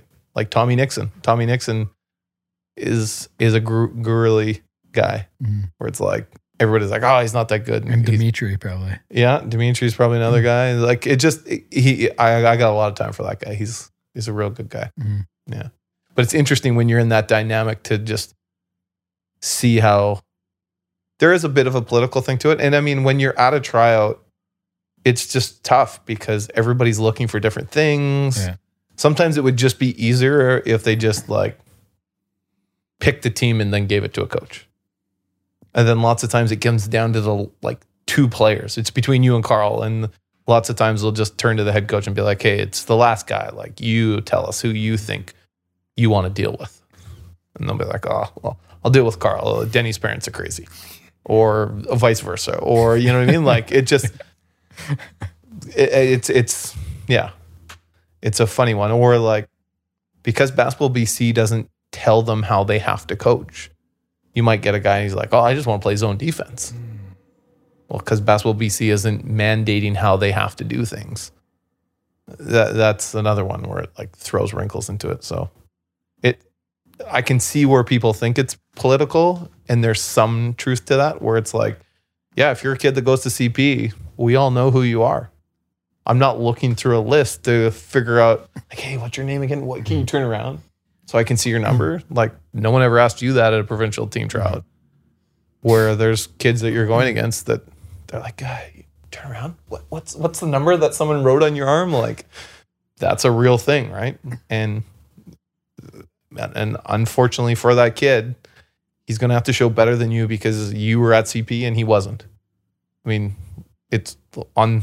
I would always do it the other. Like I would just watch kids and just knock them off the list, and then I'd work it backwards always because it's way easier to walk around and be like, nope, nope, nope, nope, nope, nope, nope. Okay, who do I got left? And then start to get to the point where you're comparing or. It's probably pretty intimidating. I remember U17 tryout. Obviously, it was very different. I'd played on provincial team 2 years in a row. I knew I was one of the best players in the province at that point. And going into that tryout, it was just like, what's up, Dylan? What's up, Rob? What's up, Elliot? You know, whoever was there. Yeah. And the first couple of rounds were just a joke. Right? Yeah. And to be honest, like if you're someone from the outside looking at it, they're going to be like, oh, well, they knew who it was. And it's like, yeah, but like the people that you just named, is anybody saying that they shouldn't have been on the team? Mm. Like, come on. Like in high school, that group that you just said, we're not even arguing about those kids. Yeah. And lots of times it would be like, we would just eliminate you guys. Like, Rob. We never talked about Rob one time. There'd always be a joke where we go around the room and everybody would be like, okay, Zachary. There'd always be some joker that'd be like, I don't think he's going to be that good, you know, and like joke around. But like at the end of the day, we're like, okay, like, why are we talking about Denny? Why are we talking about Rob? Why are we talking about Graham Bath? Like, just move on and let's figure out the next 7 guys. Dell. So I played for Dell for 2 years, 15 and 17. And both years we ran the same kind of offense. Yeah. And the whole offense, he had golden rule number 1, golden rule number 2, silver rule.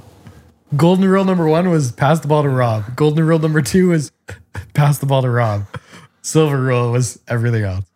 It was hilarious. Yeah, if you got a Rob played in the NBA. He's 7'1". I was gonna say he passed a lot of eye tests.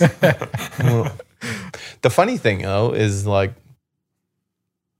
but Rob's not a scorer. No, exactly. So it's probably one of the faults of that team is like, Rob's a really, really good player, and at the high school level, he's really good. But where he was better was, I mean, you even look at his senior year, where his grade 11 year, he was like, even though he probably, well, he is the best player, but like his team didn't go through him. It was other guys penetrating in, being offensively aggressive, led to Rob scoring. Exactly. Because people have, like, if you penetrate and you just fake at Rob, people are going to stay with him. So you're going to get a layup.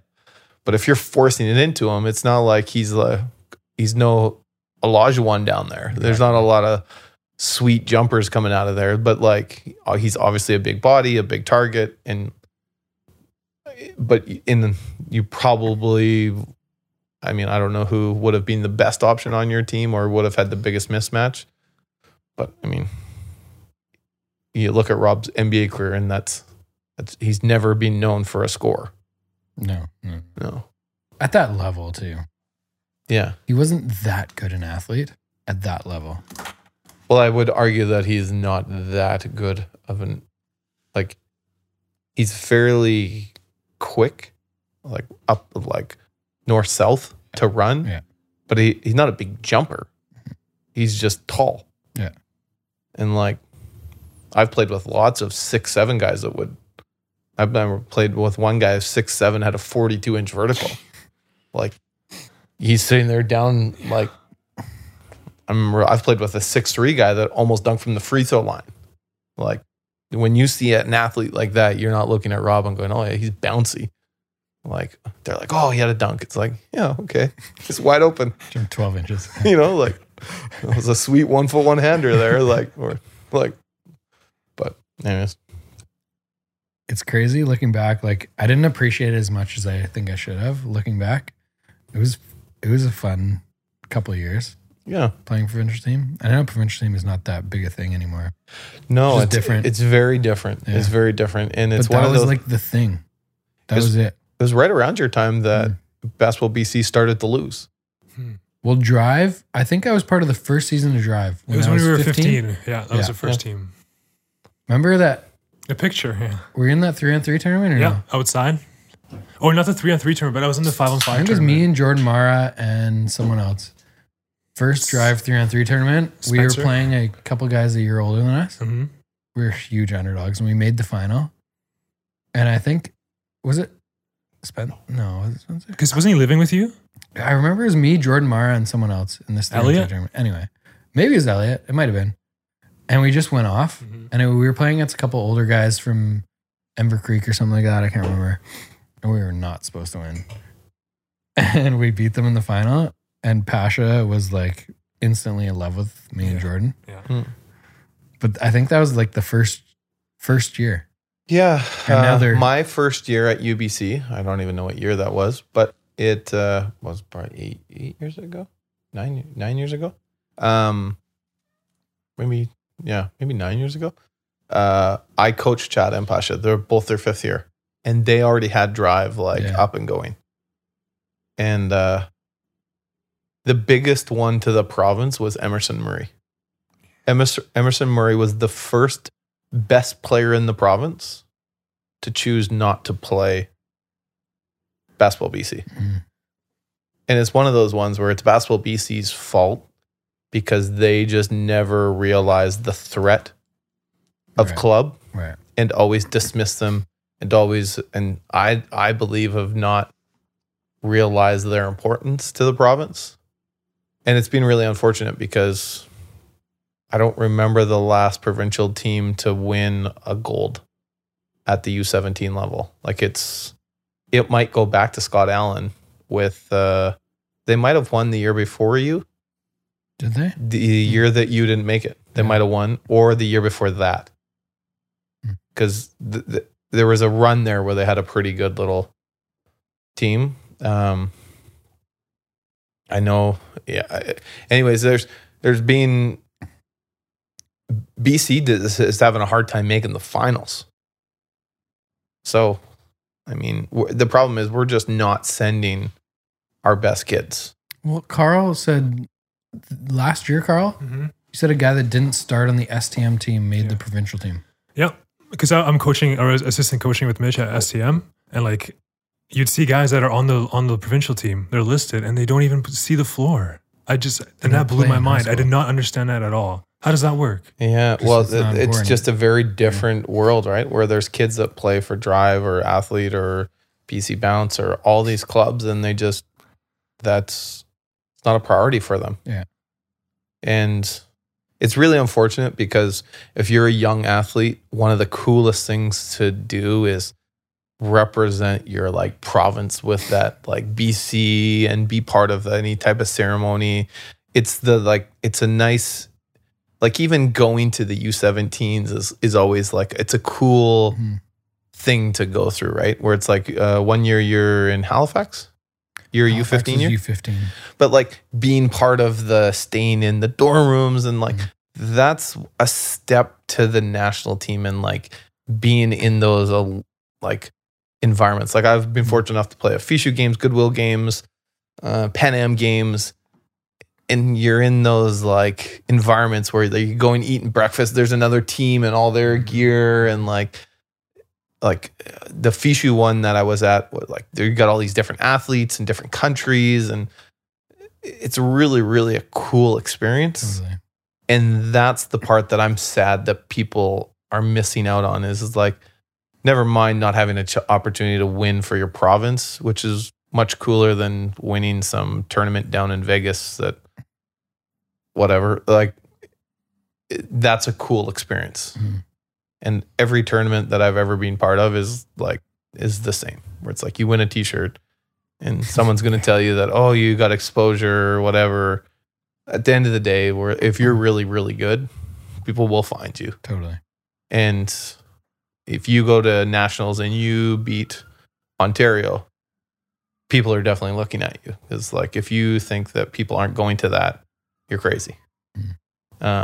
Or at least asking people like, oh, who's the kid that dropped 30 against Ontario?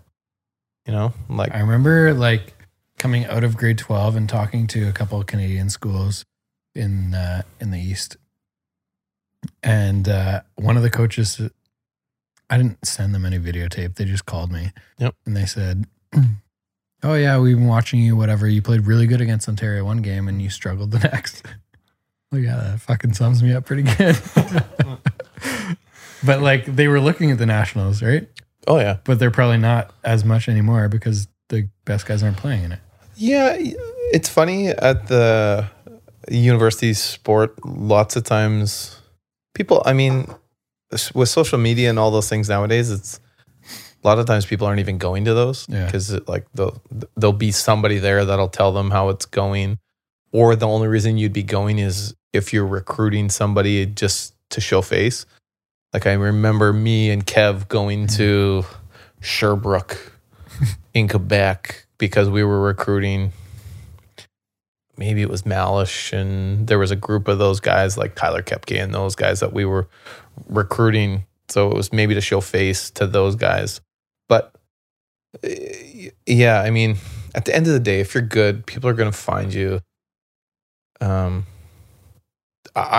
sad that when people don't get to experience that, because being like, think of your under 17, not any of the games. You fly as your team, which is very similar to club.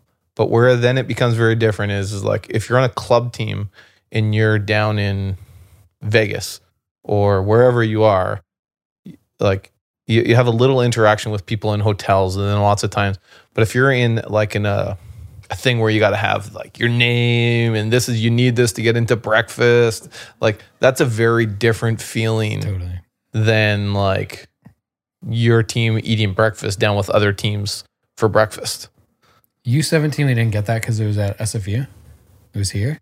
But U15 was like that. Yeah. It was at Dalhousie, right? So yeah. In Halifax. It was pretty cool. Yeah. I mean, you like fly there with the women's team too and back. Yeah. So it's just like, it's a totally different experience. Yeah. And you think you're all cool wearing your tracksuit and like, like that's a cool one to be a part of. And like, I guess kids nowadays think that's cool to like wear their, whatever, 3D or athlete or drive gear to school but it's really unfortunate that they're missing out on that. Yeah. But to be honest, I don't blame the clubs. I mean, I really think that Basketball BC really messed up. I remember having this argument when I coached, because I coached the under 15 team 1 year. And did you? Yeah. I don't know that. Yeah, coached. We got a bronze. Me and Jordan Yu he was my assistant. JY's awesome coach. He's up in Prince George right now. His team just got second at AA provincials or double or triple now, I think, because they have quad, right? I think they're AAA. Yeah. So, yeah, I mean, it was a lot of fun. But I remember arguing with the guy at Basketball BC. I was like, if you just gave me the best kids, I only need 2 weeks. But if you give me this group of guys and I'm missing the top 3 guys, like, okay, we'll be better by the end of the summer. We'll have better stuff. But at the end of the day, like, it's good players that win basketball games. Like, you're going to do a lot better. So, like, what is the result? Or is it about developing these kids? Okay, then take whoever comes to tryouts. But if it's about the end result of doing better at nationals, then we got to find a better way, because we need Emerson to play. We need this guy to play. We need this guy to play. Like, you got to have Pasha as one of the coaches. I don't know. I don't know what the answer is, but I'm telling you that the way that we're doing it now, where you think you're trying to compete against them, like it's a losing battle, right? Like, there's kids that have been playing for these club teams. Like, well, my son's playing for a club team since he was 1 or grade 1. So, I mean, you fast forward when he's in grade 11 or 12 and someone's going to be like, oh, you should play Basketball BC instead of playing for athlete. Like, who's he going to pick? One of all his buddies that he's played with and like 10 years over there. Yeah, and just like that feeling of letting them down, where if there's some way that you could do both. And I think that's what Ontario does, is like they really, I mean, the club system is so much better organized and done there. And then they'll like, hey, is it okay if everybody just doesn't do something this weekend? This is when we're going to do this tryout or this training thing. And then they all just don't do anything that weekend. They get the 12 kids, then they get to nationals, and yeah, okay, they're not as smooth, but they got better kids there. Yeah. You know? I mean, Ontario is different because they have so many more, like lots of times they're missing their top kids too. who are playing deep down in the States at like real club programs. But I mean, they're still working with the local clubs, where I don't see that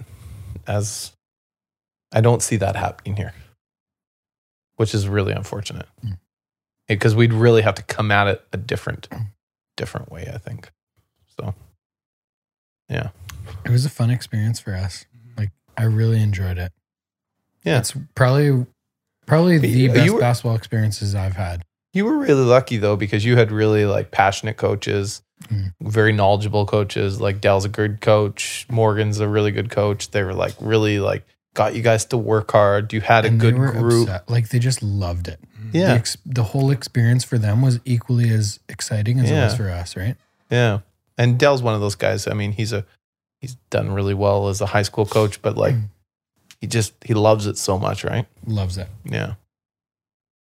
And everyone played, right? Like me, Rob,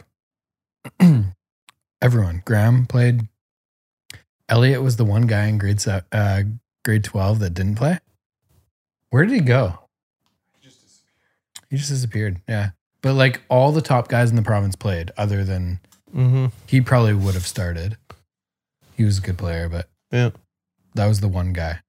We're kind of pissed at him that he didn't play. He played U15 and 16, I think. Is Elliot the one that became the professional poker player? Is that the guy that I'm thinking of? No, that's Kyle Watson's buddy. Kyle Wilson. No. There's another guy. Wasn't he around your age, Kyle Wilson? Me and Kyle Wilson are paths crossed a little bit. I thought he was the poker player. He was. He's got an interesting story. He'd be a great guy to get on this thing. Well, let me tell you. I can tell you my quick Kyle Wilson story. My 1 year where I'm being on the national team for a few years, Kyle is coming out of high school, and so they did it where they had like a regional camp. So me and Kyle kind of went at each other. I still like my hardest time I've ever had to guard Kyle was when he came out of high school and he was going to, where's he going? Villanova, I think. Did he go to Villanova? And he was super hard to guard coming out of high school to go into Villanova, because he just didn't do stuff that you should do. Like he would look to penetrate, then boom, he'd be pulling up, and like he'd shoot shots at you, like. So his game was like really herky jerky, and for me, it really threw me off. Then he went to Villanova for 1 year, and they kind of broke him. Then he came back, and I still remember like it was at the Grizzlies facility when he was in grade 12 going there. I struggled to guard him. He's faster than me, but I was stronger. So once I could touch him and put my hands on him a little bit, I was fine. But like I couldn't figure him out when he was coming out of high school. Once he went to Villanova and came back, they put him on a weight program, and he was now slower, and like they taught him what a good and bad shot was, and it was way easier to guard then. And my funniest story about him is I still remember we're going to Ontario. We'd both been selected from BC to go out to the big tryouts. So we're going there, and there was 2 tryouts. There was a tryout for 2 different teams, but there was the possibility to be gone for like a month. So I show up at the airport, and I got like a big bag stocked full. Picture you're going to play pickup basketball with a duffel bag like this big, and it's empty, and you're walking through an airport. That's what this dude rolled up to the airport in, dribbling a ball. I'm like, what the heck is going on here? We got to the tryout, and he was just like, he just thought that they were going to give us all this gear, and like, yeah, I think they washed stuff, but like, so he wore the same stuff all the time, and yeah, I think it was a bit of a culture shock. He was like, oh my goodness, he thought it was going to be a certain way, and I knew that it wasn't going to be, but yeah, he was a really good player. But going to the poker story, I fast forward, I don't see him for Maybe Elliot. Was it Elliot? I don't know. You know what? Elliot's personality doesn't surprise me that he would get into poker. Yeah. I know that there's a guy, Kyle Watson's age, that got into poker. But my Wilson story is I run into Kyle Wilson a couple of years later after that, after he's done playing university and stuff. And I run into him. I'm like, hey, what are you doing? And we're going to play open gym. And he's like, oh, this is going to sound weird. I'm playing poker and I make $100 a day.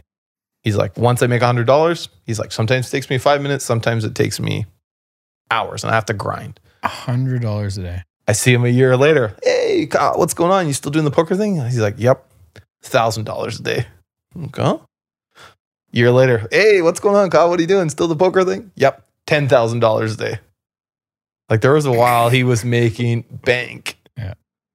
And they had like multiple screens, and I think it was him and his brother-in-law or something, but he'd be an interesting guy to chat with.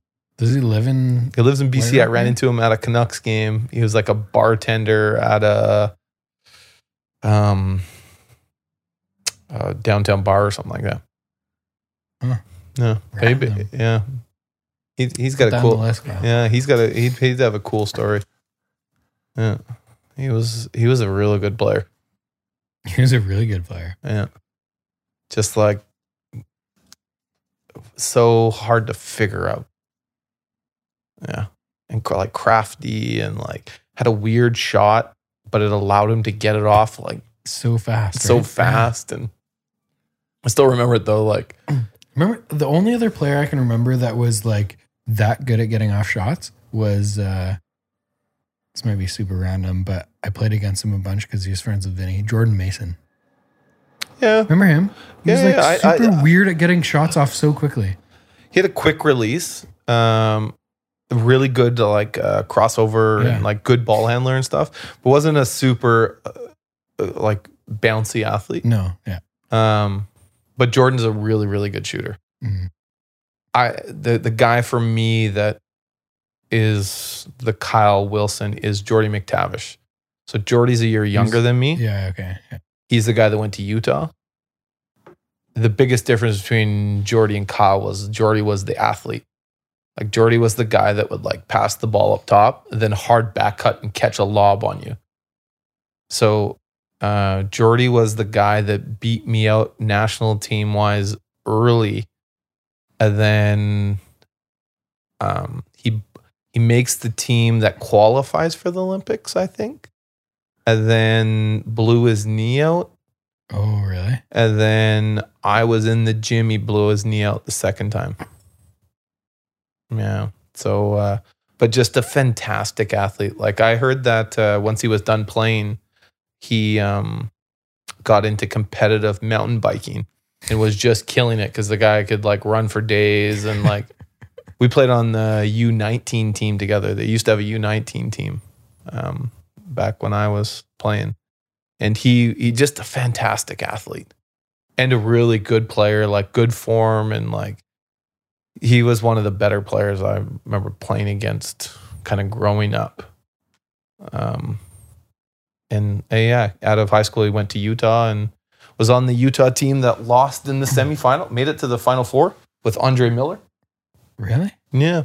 I think Jordy is a teacher, I think, up in Salmon Arm. Moved back to Salmon Arm and yeah. But real good guy, and our paths crossed a bunch. To be honest, I think is one of the reasons why, like, remember I mentioned I didn't make that U16 team. I think I don't make the U16 team because they had him as a 15-year-old penciled in. I don't try out for the U17 team, and he makes it as a U16 team.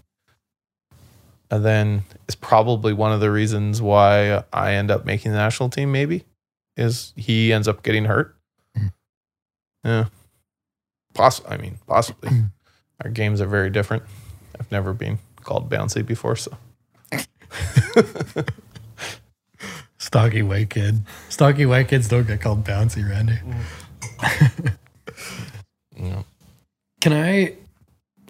This is a bit of a sensitive topic, but I want to ask you, just more for the experience and like how maybe the sport mindset has kind of translated into the health stuff.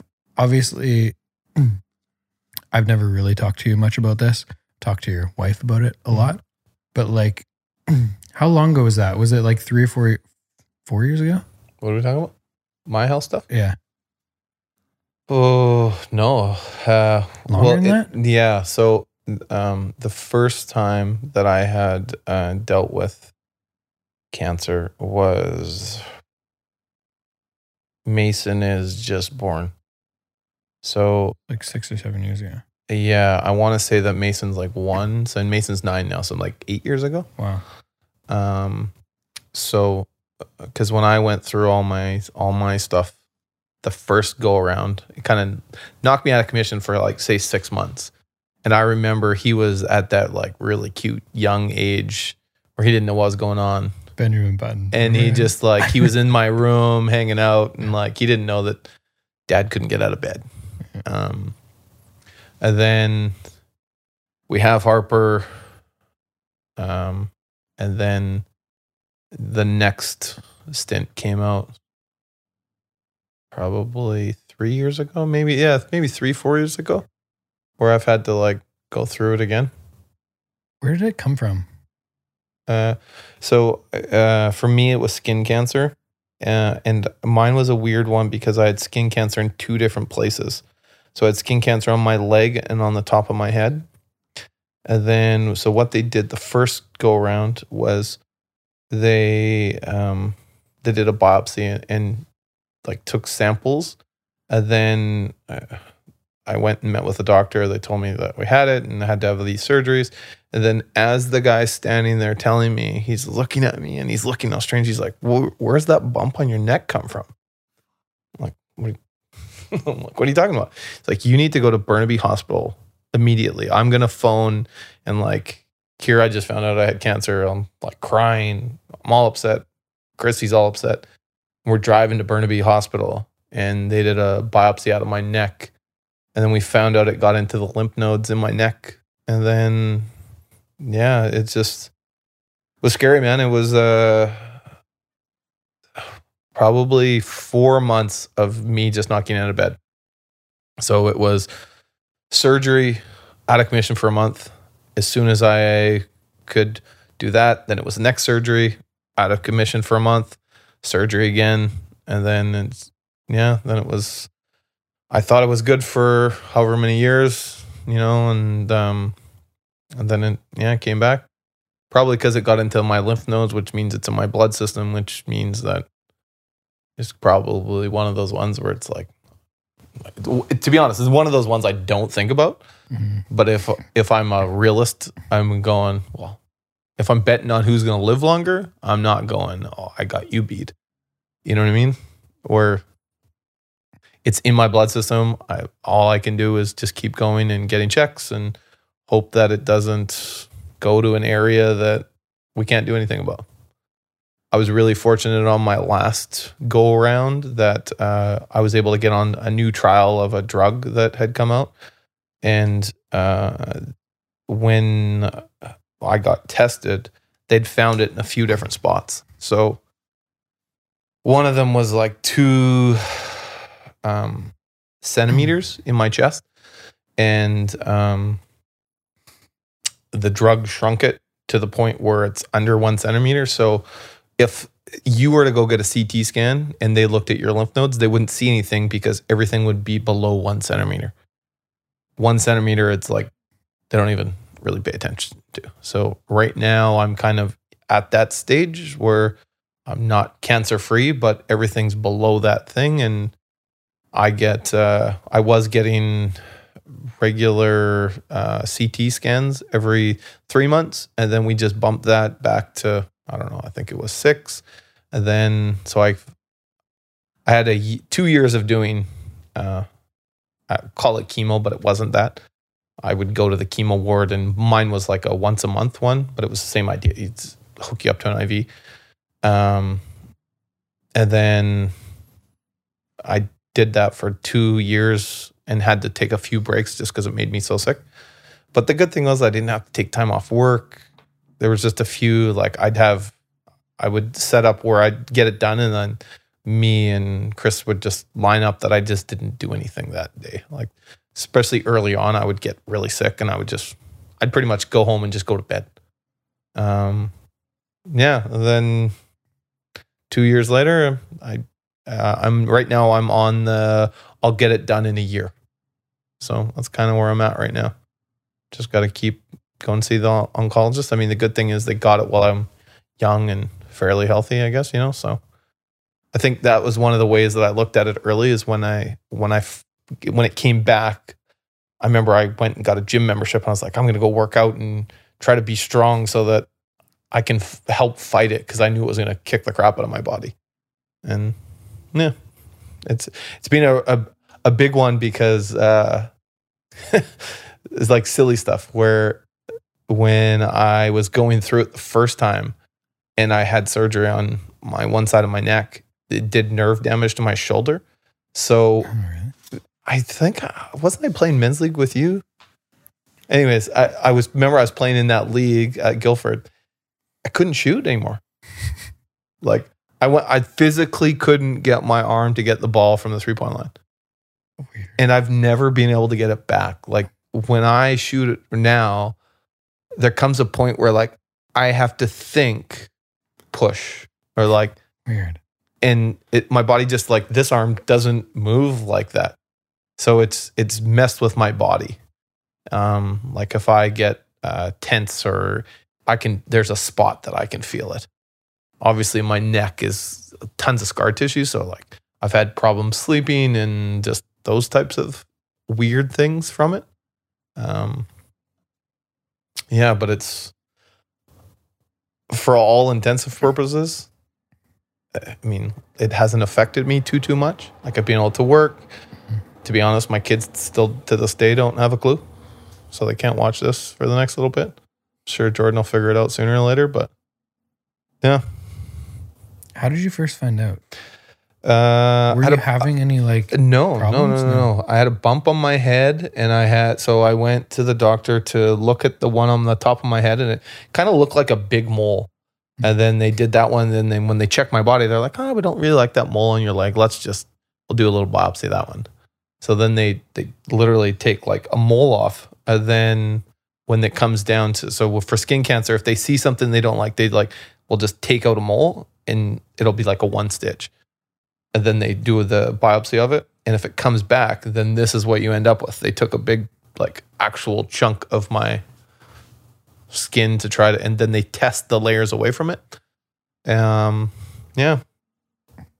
So the craziest part of this whole story is, so I get tested and find out I'm cancer.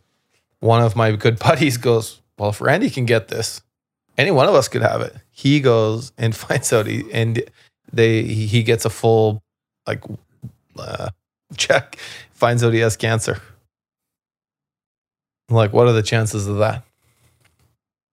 You know, my buddy Jimmy, he's RCMP over on the island now, but he had thyroid cancer, but he would have never checked. And he's like, he would have never went and got a physical, or you know what I mean? Like, yeah. So me and him kind of have matching scars. So, and it was like literally because he was rattled when he found out I had it. It's like, I was still healthy. I was still, you know what I mean? Like, so, because it was my first year out of UBC. I want to say I stopped at UBC in March, and I found out about this in September. So like, I'm still 30, 31, good shape, playing a couple times a week, like probably in much better shape than I am now. Like, you know what I mean? So, yeah. How do you deal with that diagnosis? Yeah, to be honest, I don't even really think about it, to be truthfully honest. It's one of the ones where like I look at it where it's like, you don't wake up and go, I hope I don't get hit by a bus today. That's kind of how I look at it, where like I just don't, like there's no point in me dwelling on it. Nothing good is going to come from that. People don't believe me when I tell them. I'm like, I've never once looked up on the internet like anything to do with skin cancer. Never once. I don't know if Chrissy has, but I never have. Chrissy really has. Yeah. Where my buddy, I remember his wife was like, she's on there like, what kind of test did you? I'm like, I don't know. I'm like, I have a doctor. I go to the doctor. I trust the doctor. We're rolling the dice with her. I'm like, that's what I do. Do you remember the reaction when they told you though? Oh, I was just shocked and just started to cry. Probably the most difficult thing for me was just being around my kids. Yeah. You know, like that. It's like, oh, geez, this is, I don't want to miss out on any of this stuff. So that was the trickiest one. I bring it up at work sometimes where when people are like, oh, I hate this customer, I hate this. I was like, listen, it's your job to be nice. I was like, I came to work knowing that I had to go and have all these surgeries, and I'm like, not one of you knew. You know why? Because when I go around and say, hey, Danny, how's it going, buddy? Nice to see you. How are you doing? And they ask me back, it's not your time to start crying on your shoulder. Like, oh my God, I'm going to be sad. Like, I'm like, oh, I'm good, buddy. How are you? And like, it's our job to make people feel good and talk to people and talk to them about their problems, not you dump your problems on them. That's not the time and place. So yeah, it was a crazy time though, that like I want to say we found out in September and I had surgery in October, November, and December. And it was just like, Chrissy had to hold down the fort. She's doing everything. We had 2 kids at the time. Like Jordan's probably 3 and Mason's like 9 months. Like, yeah, Harper's not in the picture yet. So it was crazy times, man. Crazy times. But December 21st is the day that I found out I was cancer-free the first time. Still to this day, I remember that. I went and saw the doctor. And yeah, that was good. So now it's just a matter of just getting checks and hope that it doesn't come back. Yeah. Is it weird not like, is it weird not having your kids know? Here was my thing, is having them not know wasn't going to change anything. And it's not like I had a type of cancer that I was going to die immediately. Right. Now, if my prognosis had changed and I was going to be sick, then maybe it was time for them to know. But like Jordan probably now maybe has a bit of a clue. I mean, some people, I'm sure she's heard them talk about it. Every once in a while, the kids will be like, what's that scar on your neck for? And like, they just don't know. Like, my big thing is there was no point in telling them and it just scaring them, or like, eventually they'll find out and we'll figure that out, what that looks like at the time, how old they are, how, Jordan would be fine nowadays, but there was just no point in worrying them because they couldn't do anything about it anyway. Mm-hmm. So, yeah. I'm one of your biggest fans. I hope you know that. But like, I don't know if I'm strange. I think I am, because the conversations I have with other people are not the same as this, but like, I legitimately think I'm going to live till 113. I don't know why that number sticks out of my head. I just assume I'm going to die when I'm 113. And so I kind of live that way. I kind of like invest that way. I kind of like think that I still have 82 years to live. Yeah. Does that change a little bit? Like, how does that alter the day to day, or does it at all? Yeah. I mean, I don't ever like do the backwards math. There was a time where I was like, we should spend a bunch of money. Like,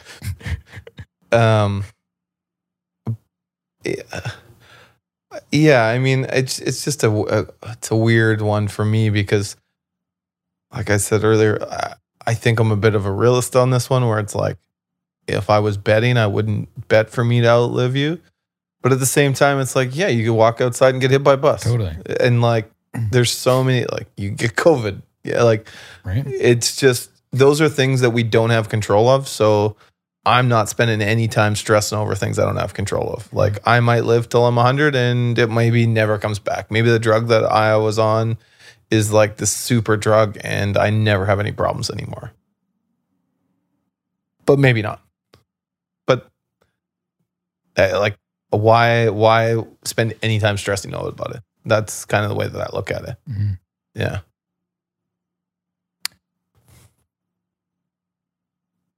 I think because of athletics, you probably have that, like, that's kind of drilled into you a little bit of like, whether it's like, I'm going to overcome this, or just like fight through it maybe, or like, you know what, if I play against Michael Jordan, he's going to beat me. He's better than me. It is what it is. Whatever. But like, do you think about how the family kind of is affected? Do you have a lot of conversations with Chrissy about that kind of stuff at all? To be honest, because if anything was to happen, it's not going to happen in a way where it's not like I get hit by a bus and I'm just not here the next day. In all reality, if something negative does happen, there's going to be a long process. Like I'm never going to walk in and they're going to be like, guess what? It's back. Guess what? You're going to die tomorrow.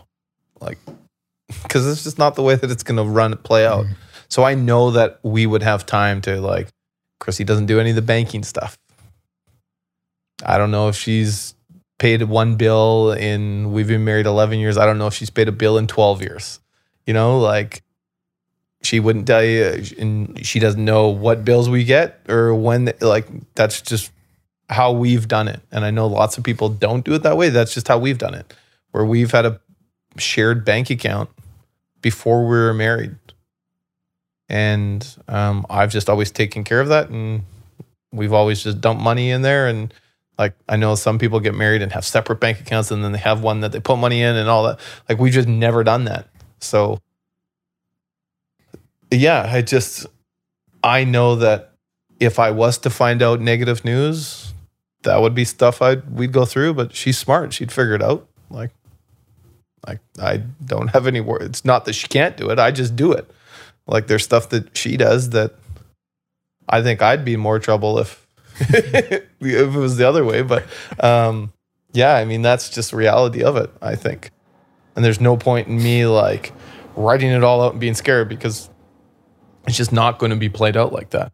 I mean, I hope I don't have to ever find out, but in all reality, it's not going to play out that way. Do you think that's a unique perspective? Probably. Like, I've met a few people that have gone through similar things to me, and they're a lot more depressing to talk to than me. And like, some of them are way more knowledgeable, and maybe it's because I haven't gone and done a lot of research. I don't know.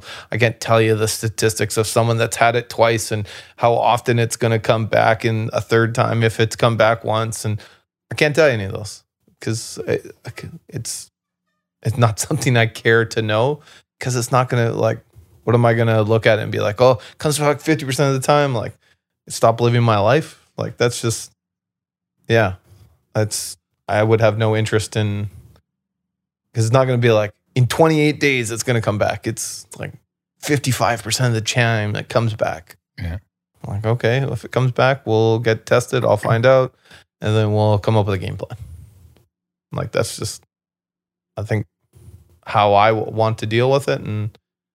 But it probably is a little bit unique to answer the question. I think it's extremely unique, and I love it. Yeah. Remember coming out of that first surgery? Yeah. Well, I remember all of them, like, vividly. But was it the first one that was the... No, first one was my head, my leg, and my stomach. Yeah. Because they skin graft off my stomach for my head and my leg. And so I laid in bed for a month, couldn't walk on this leg. And then it was like, all right, you can walk.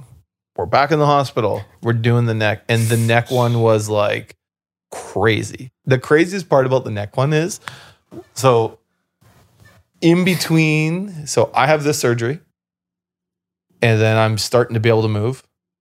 I have this surgery. And now, like, as soon as I'm like good and healed, I play basketball. And people are looking at me like, what the hell? Like, because like there's still like blood and like, but the doctors told me I could. And like, I couldn't shoot. Like, oh man, it's a funny one where like, I mean, I remember when I first went back to work. And every once in a while, I would catch people like staring at me, and I'd be like, "Oh, right, they're staring at this humongous slash across my neck, going, what the heck has happened to this guy?" Like, every once in a while, people would be like, "I gotta ask, like, what happened to your neck?" And, you know, I'd mess with people sometimes, or I'd just be like, "Oh, yeah," and then I would tell them, you know, like, and like it, but I would just forget, and. You know, or like, because I'm it's funny because playing basketball, I have a height complex. I just think that I'm short because I've always been the shortest guy. But I'm actually, I'm 6 feet tall. It's not like I'm short guy. So the one on the top of my head, because I've had a few surgeries to make that gap smaller. And when I first started working, I would forget, then all of a sudden I'd lean down and like people would be like, what the heck happened to the top of your head? And like, because there used to be a gap like that big on it. But like people didn't see that, and it, big neck thing around my neck. And I mean, nowadays it's like the scars still, you can kind of see it. But I definitely have way less people ask me now than when it first happened. It's not even noticeable anymore. Yeah. Like you have to look. Yeah. And like you probably can see it a little bit now just because I've shaved to there. Because that's the worst part, is the ingrown hairs and the things I got to deal with now. Yeah. So it's a weird thing about basketball, that like short complex. Because I had it too. When I went to North Dakota, I think I was like the second or third shortest guy on the team. Mm-hmm. I'm like 6'2". When I come back to Vancouver, I'm like one of the tallest guys in the city. Right? So and like, strange. especially when you get in that working environment. Like I still remember when I first started working in pubs, like when I was at Rusty's, I think people knew. But when I moved jobs, and now I go to Jimmy Mac's and I'm going to run there, like nobody knew that I played basketball. Like zero. I still remember to this day, there was a beer rep that came in and she was tall and she'd obviously played basketball. And somebody was joking around with her like that she's a good basketball player. And she says to me, she goes, I'll play you for a line. And I was like, done. I was like, but here's the deal. You go and ask your boss if we can play for a line. You can have it at this pub and Rusty's, because those are the two that I was running at the time. So you can have a line at both pubs. You got to pay for all the beer for a year. However, I'll give you I'll allow you to do one thing. She kind of looks at me. I was like, you can Google me. But after you Google me, if you still want to play, I'm totally good. She showed up the next day. She's like, oh my God, I didn't know that you played. And I was like, most people don't, because no one ever looks at me and goes, ooh, he must have been a basketball player. Yeah. And all the time we're like, staff will be like, oh, I heard you were at a banquet or at this. Like, you played basketball? I was like, yeah, I played a little bit, like no one ever looks at me and thinks that. A little bit, Carl. Yep. If he played a little bit, Carl, what did me and you play? Apparently, we didn't play. No. Have I ever touched a basketball in my life? I don't know. Gonna wrap up. Yeah, whatever you want, buddy. Oh, yeah. Sure. How are you going? Say hi to the kids. Oh, yeah. Thanks, buddy. No worries. It was fun.